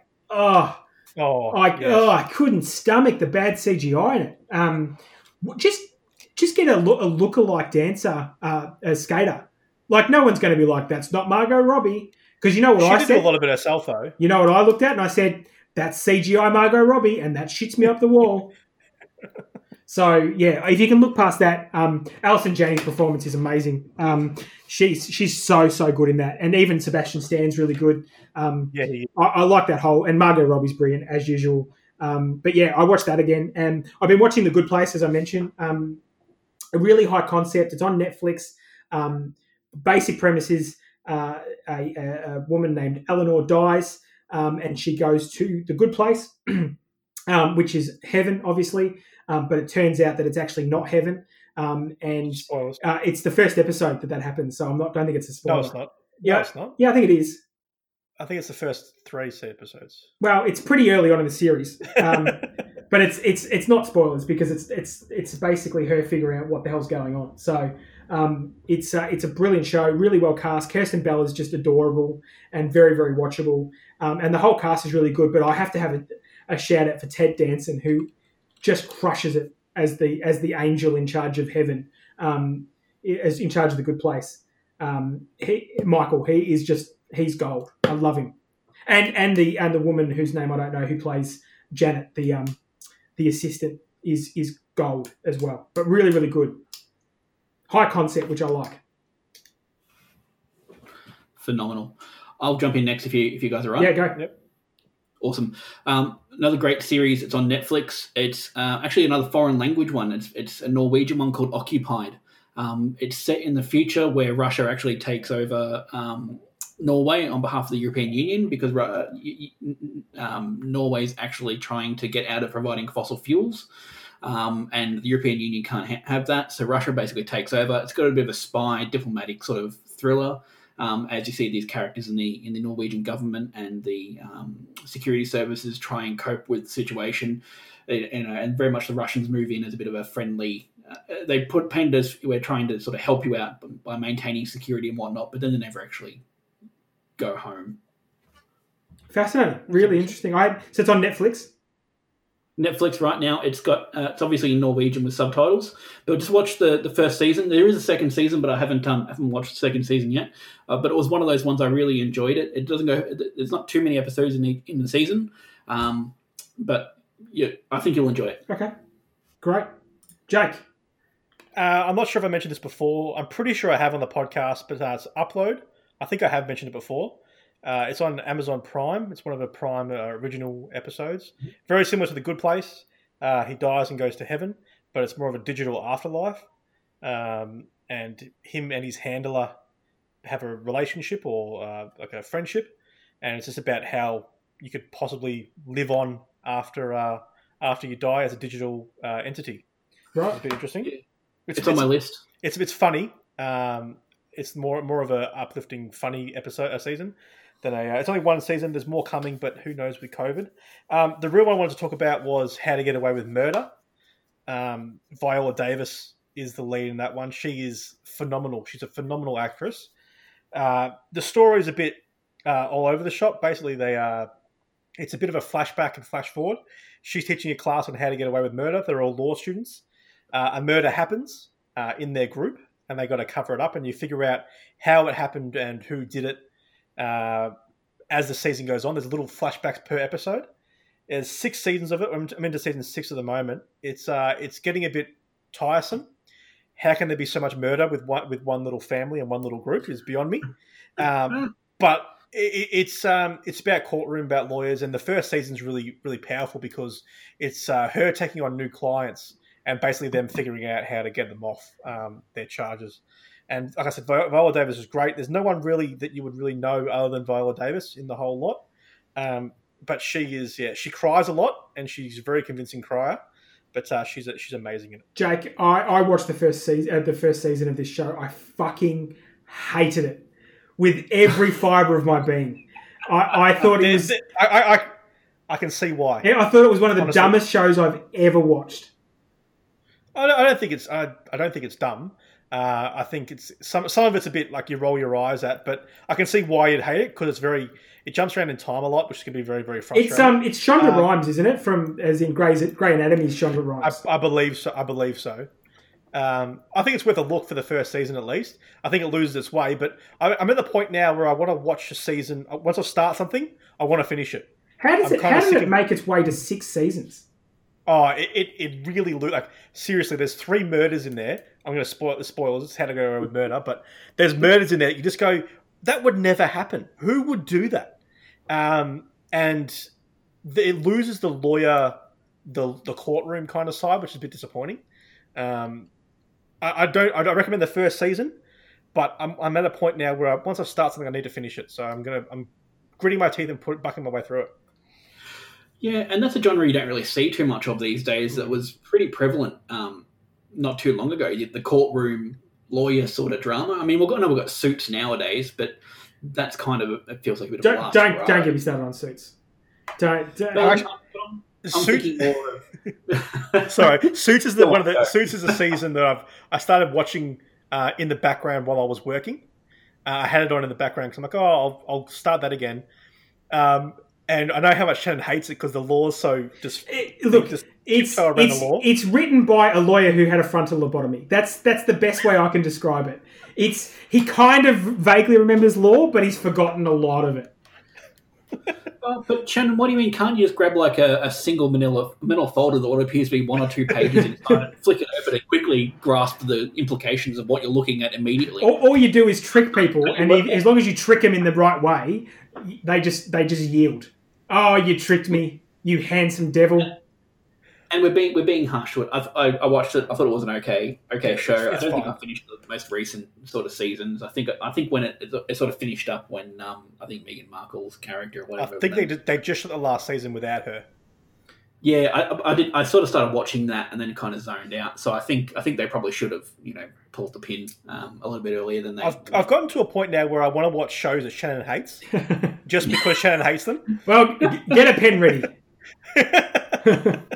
Yeah, that just brings up another TV series that we talked about on the last episode that I was on, which was Boston Legal, because it had James Spader in it. Yeah, that was another great courtroom drama, and I think there were some other ones before then that made it basically a bit of a fixture. And same with cop dramas and cop serials, they were sort of all the rage for a period of time. And speaking of the number of murders in one small town, that brings to mind Blue Heelers, the classic Australian. Yeah, I mean, you'd get the fuck out of Mount Thomas immediately, wouldn't you? Like immediately. Like if you were, you'd never stay there. If you were stationed at the police station at Mount Thomas, you'd be like, well, I'll get my life insurance in check because I'm pretty fucked. Like, if it's not corruption, you're dead. Yeah, and for sure the pub would have had to have had the license revoked after the 50th incident of violence or crime happening at that place. What kind of establishment are they running there? But surely the big city officers would try and get down there and poach the staff, because they're amazing detectives. They solve so many crimes. Well, I mean, it's the crime capital of Australia, Mount Thomas. Like every week there's something going on. And not just I've actually done a bit of a rewatch of that. I was home crook months back, and just when you're feeling pretty ordinary, you want a bit of nostalgia. And I turned on Amazon Prime, and there it was.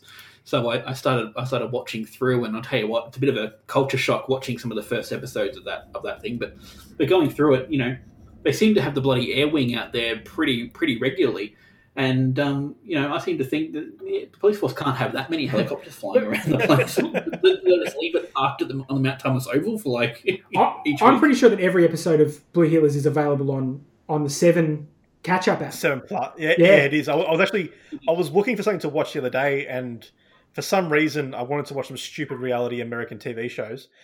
So I went to 7 Mate and I found that 7+ was on there, and it's got all the early 90s and early 2000s shows that you would have watched on there for free and to stream.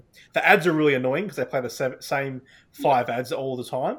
But for free, why not? Actually, that's something we should do though. We should watch the first episode of a show like Blue Heelers or something that's got that huge cultural impact, and because you're basically looking at how the country was, 30 years ago. And then when I was watching it, I was getting a fair bit of that sense of cringe, we talked about last episode. I think that'd be an interesting. I think that's a whole new podcast we could do, Christian, the three of us. It'd just be, we'll call it First or something, and we'll do a first episode of all the different TV shows we love, and give them a talk about how they've changed over the series. I'd listen to that.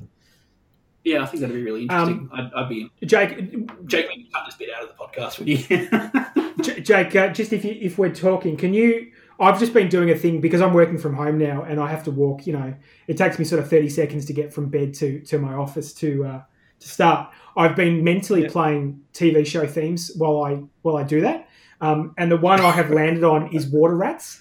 Can you theme. Somewhere in this podcast, and maybe at the end, at the start, I don't care where you put it, can you just put the entire Water Rats theme song in, please?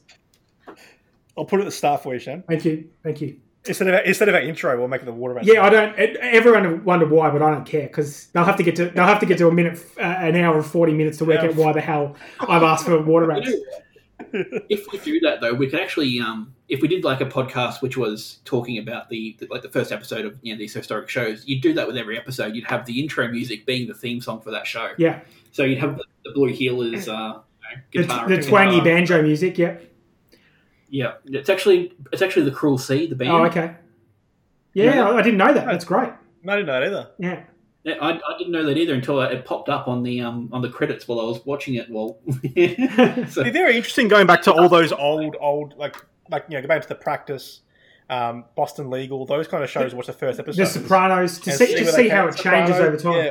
Breaking Bad. Yeah, it'd be very interesting to do that. I think it'd be really interesting and you can sort of see how society and culture has changed over time as well. First episode has to be Blue Heelers. It just has to be. Friends, Seinfeld. That you could look at the pilot episode of Seinfeld, the Seinfeld Chronicles, which is completely different to how the show actually looked at the end. It'd be fascinating. I like it. Yeah, there you go. I've just put a link to the Blue Heelers theme song, which is available on Spotify for you. Thank you. It's going to be it's going to be a new playlist. It's that and Water Rats over and over again.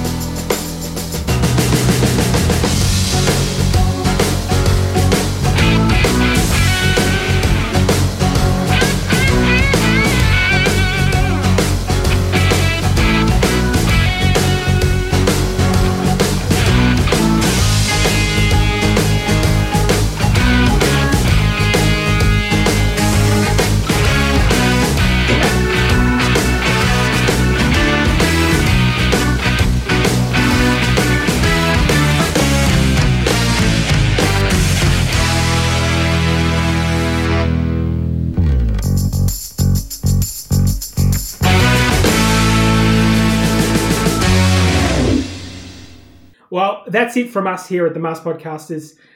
What a marathon. It just feels like we've been recording for an hour and 52 minutes, Jake. I'm tired. I want to go to bed. But we can't just go to bed yet. We have to thank very warmly our fellow prisoner. Christian, thank you so much for joining us. No problems at all. Thank you so much for having me again. It's been a blast. And stay tuned after this for 9.5 hours of absolute dribble. We discuss the relevance of the Big Bang Theory in culture, and we do a thesis on it. So Not the actual Big Bang Theory that people think of this. They've stumbled on this thinking this is the science podcast. It's not. But we are so grateful to talk to anyone who's not directly in our household. We have kept Christian as a prisoner on this podcast for a good 5.5 hours. Yeah, that's all I can say. He's tired. We're all tired because we've talked. Frantically blinking in Morse code, help me, but he doesn't realise that this is a podcast that's audio only. So it's not going to help, Christian. Sorry. You got to tap the microphone. Yeah, you got to tap. No one can see. Hang on, wait. ... So don't forget the poll that Jack's going to do at the end of this, where he's going to ask whether Con Air is a prison movie or not. Yes. And also, if there's bottle episodes or movies that we've forgotten to talk about, someone's going to email us and talk about Green Mile. Fuck off, Green Mile. I hate that movie. I wasn't expecting that. I hate that movie. It's the only movie where someone grabs Tom Hanks's dick. So I think that... But he pees a lot, though. He does pee a lot. He pees in a lot of movies, Jake. That's something we've talked about before. I hate that movie. I seriously hate that movie. Anyway, I don't know why that elicited that response. That's the Shawshank response. That's my Shawshank response to you. But if anyone wants to nominate another movie that's not Green Mile that makes Jake go blah blah blah, you can do that by emailing us marspodcasters@gmail.com or hit us up on Facebook. Again, Christian, thank you so much for joining us. This is where you talk, Christian. He's gone. He's zoned out. He's done. I was. No problem. Let me put a pause. You can cut that bit out. I've never heard a guest get so bored from their own podcast. I was looking at something else. And so from me, thank you so much for listening, and from Jake, Troy and Abbo in the morning. Nice. All right, you ready to record the outro? Yep, Talon's here. Let's go. All right, you want to warm up or anything first? No, I'm good. Okay, hit me. Now remember, no cliches, funny, light. It's a podcast. Go. In a world. You always do this. It's the first one. But it's the most obvious one. But that's what good trailers. No. Just no. On the edge of space. Shad. Bedroom. House. Podcast. Us. Go. Jurassic Park meets Twilight. Imagine that. Yeah. We're a podcast. We're not a movie. Dun, dun, dun. We podcast. Us talking about movies. Is it because, just go. Is it because the T-Rex has little arms and couldn't stab him in the chest with a stake? Go. A rooster and a cat are friends? Shannon, I know you're a cock, but this... That's hurtful. Come on. Movies podcast. It's us talking about them. Go. Two idiots have a podcast. They talk about movies and nonsense. If you'd like to join in that conversation, you can hit them up on masspodcasters@gmail.com or talk to them on Facebook. That's so hard? Yeah, my voice hurts a little. I got a tickle, and I actually think Jurassic Park and Twilight as a crossover would work. Shut up. I think it's your turn, TV Christian. shows, or do you... Sorry, Shane, go on. Shane? Christian, I think it's your turn, mate. You got one more? We lost you for a second, Shane. Do you want to say what you just said again? I was just saying it's Christian's turn, but I've got no Christian in my ear. Oh, sorry. Didn't. He was just being quiet. Okay, Yes. he's being respectful, which doesn't happen on this podcast. being respectful. No. I do have one more film that I think we can cover, and it's. I think you boys are going to love it, just based on. Well, I'm just taking a guess because I think everyone loves it. Groundhog Day. Interesting. I hate that movie. Interesting. You hate it. I hate that movie. I don't understand how Shannon could hate that movie. It's perfect for him. No, that sounds like torture, having to relive the same day over and over again. I've been doing that The movie itself. I've been doing that for bloody 8 months. I hate it. I'm sick of it. I don't need to see the movie. I'm living it. I'll tell you a little hot tip. I used to watch TV. Well, I used to not be able to sleep unless I was watching TV. And I had all of the Blue Heelers on DVD, and I would watch them. And when you got through the 4 episodes on that disc, it would just play the theme song over and over and over again. I would fall asleep listening to it without the sleep setting on my TV, and it would just play Blue Heelers all night. With that twang and bass, On a side note, I remember early on when our grandmother was staying over, and I did something similar watching Will and Grace.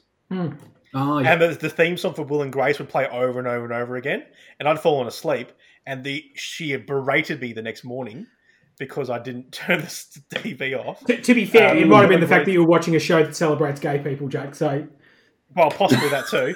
But yeah, Will and Grace, the theme song for that played over and over and over again. Another one is 2.5 Men. Because that came the first episode a long time ago. Sure, we need to do an episode of things Shannon hates. You've just named them all. You've named them. You've done Big Bang Theory and 2.5 Men. You're just about to hit the trifecta. I think Big Bang Theory is too recent, but I think 2.5 Men would work. I think Scrubs would probably work. Scrubs is brilliant. Love me some Scrubs. If you just can mention Nickelback, Christian, you've hit the trifecta. I could probably work it in there somewhere. And Lee Harding. Hey, Jake, look at this photograph. Does it make you laugh? What? Nickelback. What do you call him, Shane? The Paddle Pop Lion. He is the Paddle Pop Lion. Yes, he is. He's 100% the Paddle Pop Lion. And he wrote a song called Rockstar about someone who cuts their hair and changes their name to appeal to a wider audience. He did the same fucking thing. His real name is Chad Turton, and he changes to Chad Kroger, the piece of shit. Well, if you want to talk about people posing and whatnot, I could go on for ages about Dr. Dre. Don't get me started on Nickelback. Anyway, we're off topic. Fine. Yeah, can you just cut all this stuff out? Do we have a topic? I'm not sure we have a topic at the moment. No, it's all over the place, but I love it. This will just go at the end. Yeah, well, it's basically the end anyway, so it's just I'm not going to cut it and just. Do you want me to do an outro and then you can cut it? Well, in that case, first let me apologise to the audience because I'm saying I'll cut this out when you're wanting to let them in behind the scenes. I want everyone to listen to everything all the time. Is that because you don't want to edit it? Yes. Yeah, that's it. That's the only reason. Yeah. 100% yes. I'm not going to deny that at all. Awesome. Yeah. Well, should I bother doing an outro? Or are we just going to?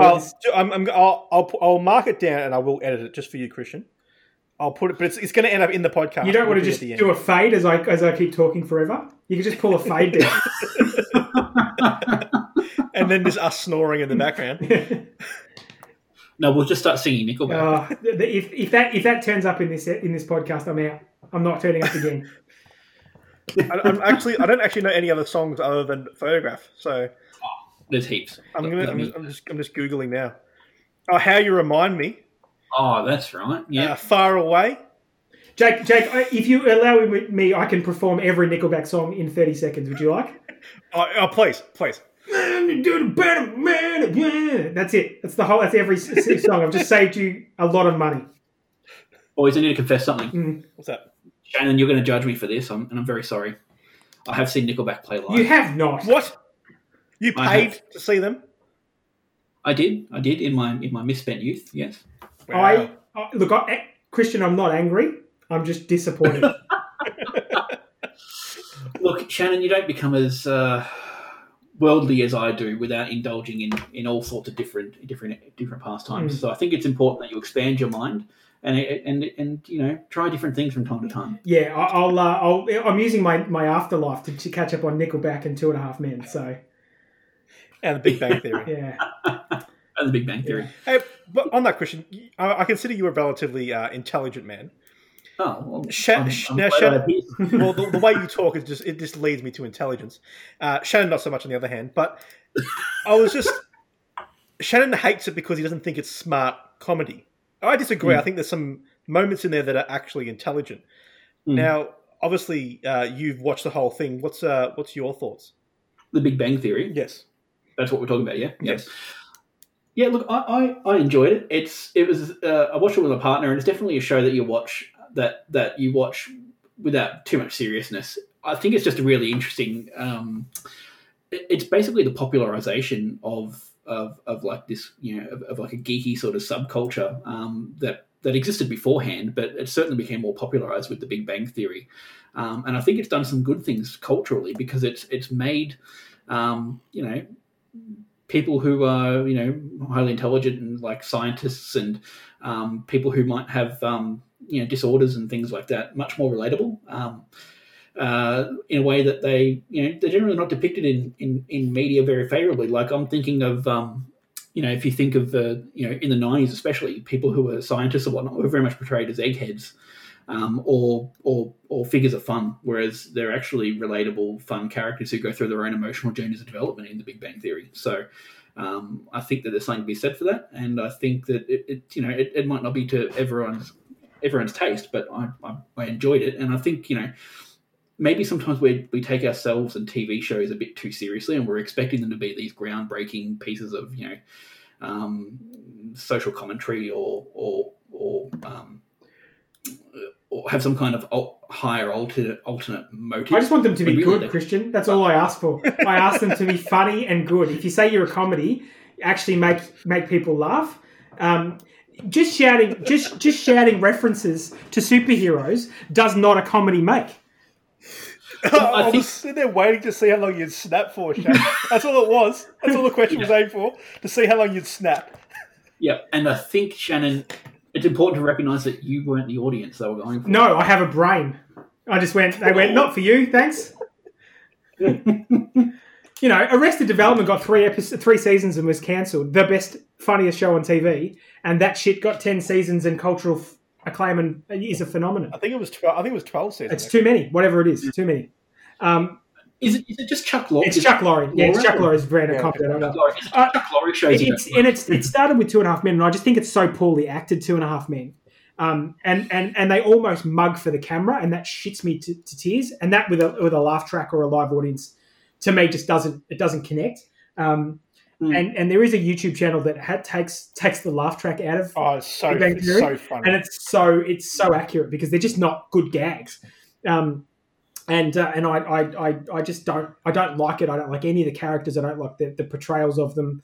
None of it makes me laugh. In fact, if you want to look at scientists being funny, get Better Off Ted. There's another show that didn't get enough of a run. A brilliant show. Yeah, you can't find it in Australia though, Shane. It is brilliant. Yeah, I tried to find it, because I heard good things about it, but I couldn't find it anywhere. It's on American Netflix, I believe. Yeah. Yeah, I haven't seen it because I can't find it. It made 2 seasons. It is gold, and I wish that had continued. Portia de Rossi is really, really good. Jay Harrington's great. Definitely worth tracking down if you can. Yeah, but it's one of those things where they've got to make stuff that will sell you. So you're trying to balance between, doing justice to the topic, but also being able to market something to an audience. Oh, look, I'd say that because I take umbrage to Two and a Half Men and those sorts of shows is because I do think they appeal to the lowest common denominator. But I think, there's always a market for it. And clearly, they're wildly successful and made a lot of money. So there's an audience for them. And, quite frankly, I can just opt out and not watch them. And that's what I chose to do. But when they routinely get put up as the best comedies of this era, I really, if you put them against Seinfeld or Friends or shows like, I don't think they're doing that though, Shan. I don't think they are. I think if you actually Googled best comedies of the last era, you're going to get the Communities, you're going to get the Arrested Developments. Yeah. I don't think you're going to get that list. No, but they will get called the most popular comedies of an era because they were. They are, and they're the highest paid TV actors of all time, tied with Friends, getting $1 million an episode. And obviously, it's not the same quality. In my opinion, not the same quality as Friends. But, I couldn't stand Friends. Yeah, and that's amazing to me. That's amazing that you'd like Big Bang Theory, or not tolerate Big Bang Theory, and not like Friends. Well, I enjoyed the Big Bang Theory. Like I watched it, and I wouldn't go and rewatch it necessarily, but I certainly it was enjoyable enough to watch through last time. But I just see it kind of as a successor to the shows in the 90s, like you got your Roseanne, and what's the one with Tim Allen that I can't Home Improvement. Home Improvement. At the time they're like popular comedies. It's almost like a genre of its own, really. Oh yeah, and I think you have to separate out shows like Community, Arrested Development. Some of the shows that we've talked about are very different from the very standard two camera sitcom like Big Bang Theory. But then again, I think Friends falls into that as well, and I don't think that's fair because Friends is the best version of that in my view. I think it is, and I think then Seinfeld's different again. I wouldn't call Seinfeld a typical two camera sitcom. No, so I wouldn't put Seinfeld and Friends in the same category at all. So I think that might be what we're sort of getting at here is that there's popular comedy and then there's something else, and I don't know how to define. Whereas I think Friends is popular comedy that did it perfectly. Whereas, yeah, well, maybe it transcended it. Maybe that's why it's so good because it transcended, genres really.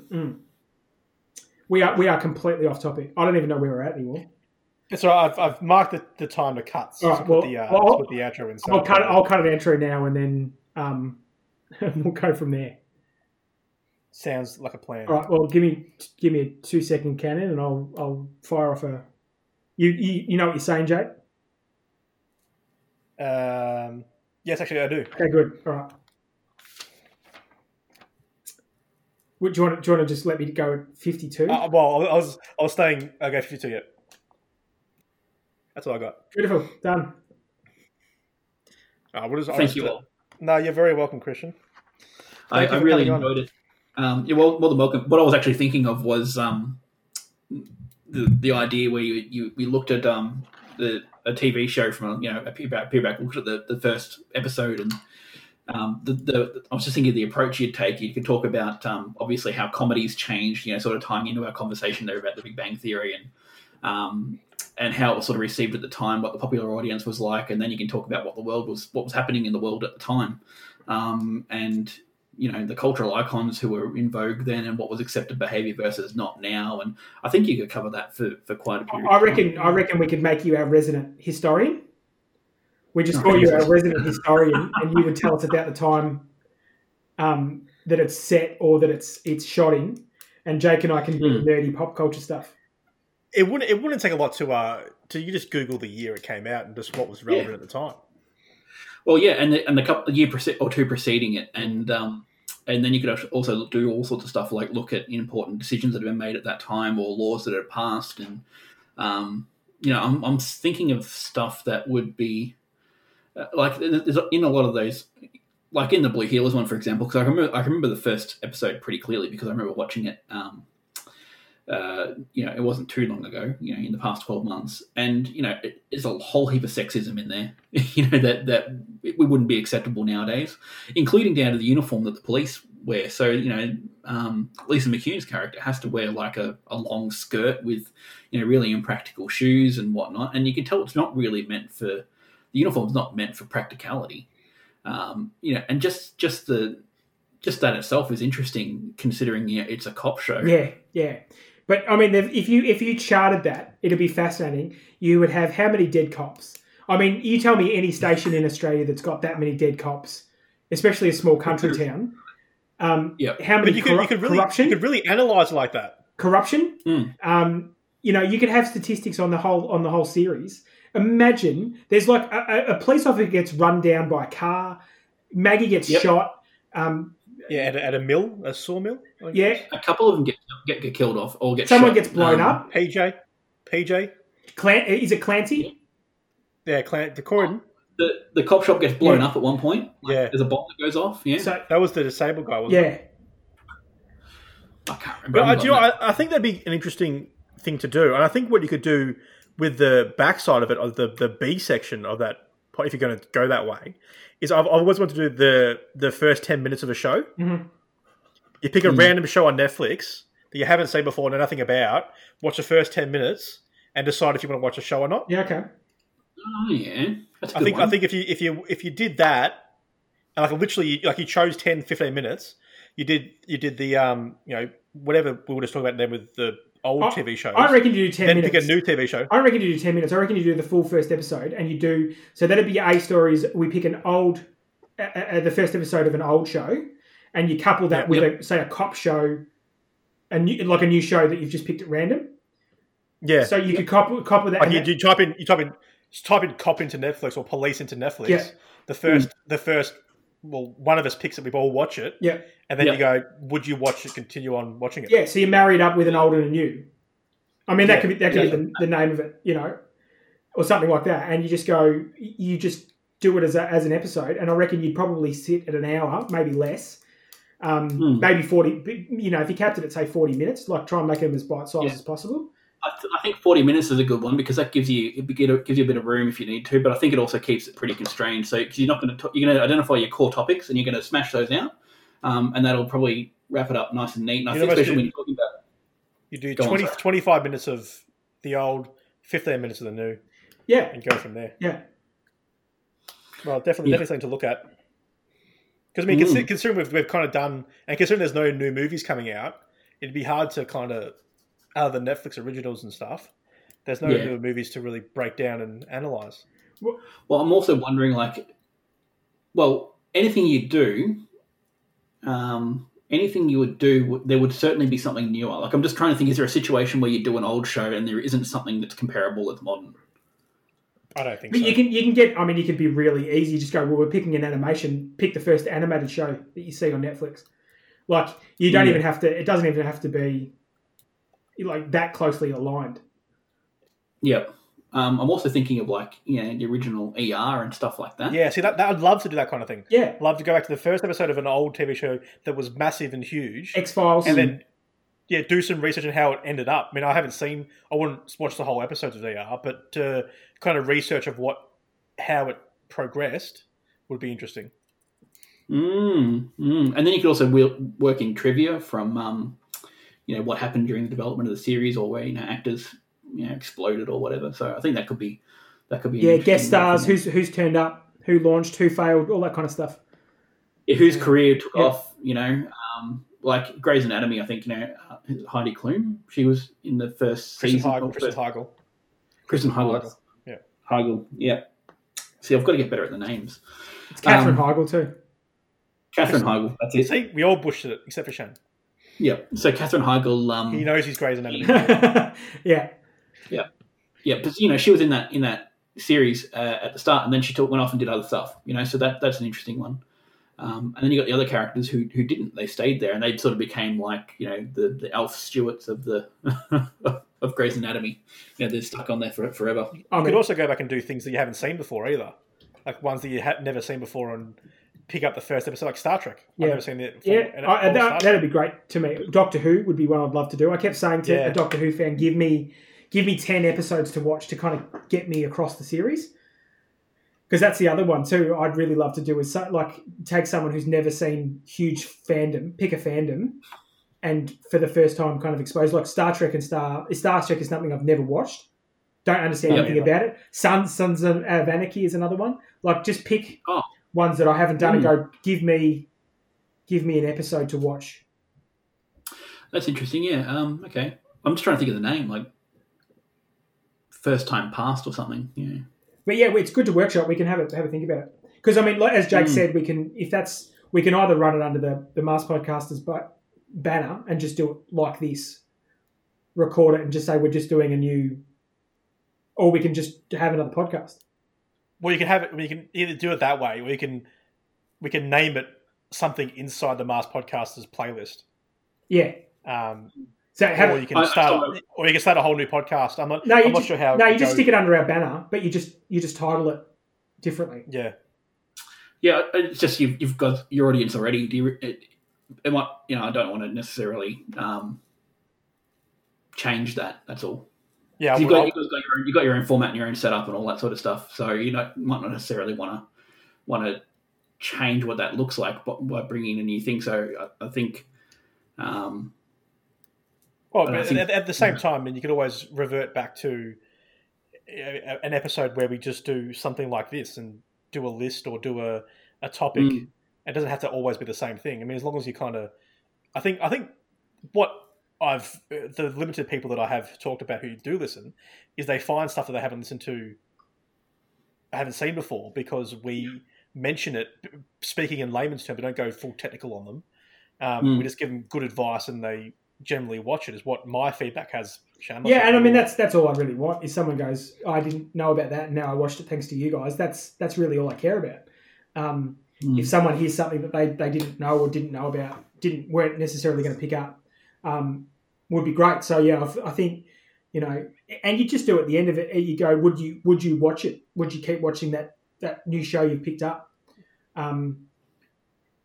Having someone from, I mean, if you had more power, you'd have someone come on and explain the fandom to you, and you decide whether you were going to watch it based on the first episode, or see that, and that's an interesting thing you do as well. Buffy is a show I never got into that people just loved. So if you watch the first episode and then have someone on who's like a major Buffy fan, yeah. And I'm also just thinking of like those shows that sort of simmered away in the background but never became huge, like True Calling. It had Eliza Dushku in it. Yep.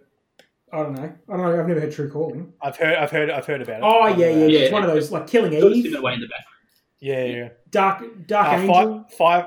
Firefly. Dollhouse. I've seen Dark Angel, Shane.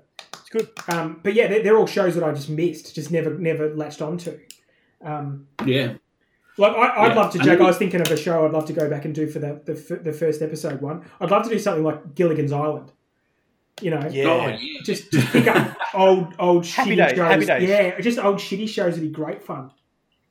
Yeah, that'd be a lot of. Yeah. Mork and Mindy. And so stuff like that. And then you'd have to work out what the modern day equivalent of Gilligan's Island was. Or, which would be that shitty desert island show on Netflix. You know, that one that launched and everyone thought it was horrible? Fire Festival? No, not Fire. It was... What was that? It was an island one. Biggest laugh we've got, and it's in the outtakes. It's the biggest laugh you've ever got, Jack. Yeah, pretty much. Firefly's probably. Sorry, not Firefly. The Fire Festival is probably the most accurate.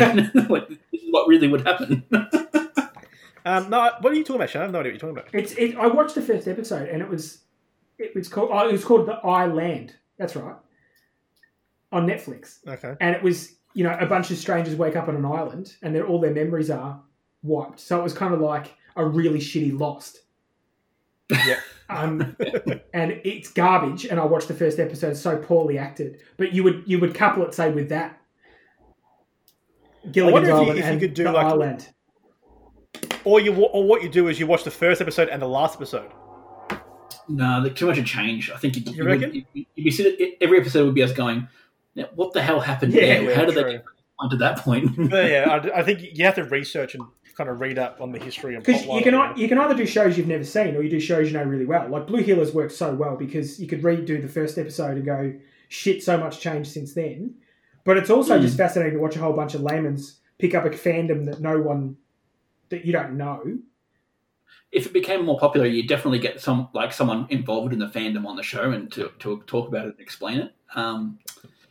Because then they could basically sell their show. Yeah. The thing that they really enjoy. And I'm thinking like the Stargate fandoms and the Star Trek fandoms and shit would go nuts. Yeah. You're bound to get someone, and even like Joss Whedon's fans seem to get pretty involved. So there's bound to be people out there who would love to explain like the whole thing with Firefly. I remember the TV series Jericho that came out, only did 2 seasons, but it had like the whole thing where it got cancelled, but then the fans saved it by sending piles of peanuts into the company, CBS or whatever it was. So getting someone on to speak about that would be fascinating as well. It's fascinating, but probably hard to do considering we're a low budget podcast. Correct. That's what I mean. You need to be bigger, but yeah, there's a good few good ideas in there. I reckon we try and explore it. We'll map it out and see how it goes. I think so. Awesome. All right. Well, thanks, boys. I'm cooked. I gotta finish up. I reckon. Happy it worked. Yeah. This is great. Means you can get guests on a lot easier. That's for sure. Yeah. Just something I noticed while we were playing, like your audio squiggles are much bigger than mine. Am I faint to you guys, or is that no, not to me at all. Not at all. Okay, cool. Did you guys get it cutting out a little bit? Yeah, Christian had some audio issues, I reckon. I noticed that the audio stayed recording. Yeah, okay. So it's probably just our headsets. Yeah, okay. I happened to use Shane a lot because you were talking the most. Yeah. But yeah, I think it's going to be fine. Oh, we'll see how you go, Jake. If it's unlistenable, we'll have to just. No, I don't think it's going to be unlistenable. Well, it's there mostly. I think it's only happening periodically, and Shannon, it was happening for you, for me. Yeah, okay. So yeah, a lot. Yeah, okay. But I noticed the recording didn't stop though. The recording kept going. They didn't cut out. So obviously, it probably recorded it, but just because our audio probably just cut out. Oh well, let's hope it works. But I'll be interested to see how it plays out, Jake. Yeah, well, I'll have a raw version, and then I'll try and mix and edit it and get it to sound as good as I can. Cool. Looking forward to it. Oh, and we could also have a bit in that show about the theme songs and where they came from. And yeah, I like it because you might be actually introducing people to shows that they've never heard of before. Yeah, absolutely, and I think that's that'd be kind of cool, and they're almost bottle episodes, really, aren't they? They are. Yeah, it's beautiful. Love it. I just think it'd be cool to go back and watch those old TV shows from the 90s and even earlier. I've just never seen, but I know enough about it. Like Gilligan's Island. I know enough about it to know the premise, who the people were, the actors, the stories behind it, but I've never actually seen an episode. It'd also be fascinating, not necessarily to do the big shows that kept going, but shows that died. Like, you could just review a show that no one's ever heard of. That'd be fascinating to me. Yes. And I also just thought you could do ones that transform significantly, like Batman, like the 1970s Adam West Batman. Yeah, and how that turned out to be. Well, and how different it is compared to more modern conceptions of Batman. It's a good excuse to watch a bunch of shows that I've never seen before, to be honest. Yeah, exactly. Same. I mean, I look at my playlist of what I've seen. I'm watching Suits again, Shameless again, and you're just like, well, what's the point? I've already seen all this shit. Yeah, love it a lot. We'll workshop and see how we go. Let's think about it a bit more, and we'll toss it around. But yeah, that sounds really interesting. I'd be interested to do that. Yeah. Awesome. All right. Well, let's stop the recording and see how we go. Thanks, Christian. Yeah, no worries. Thanks for having me.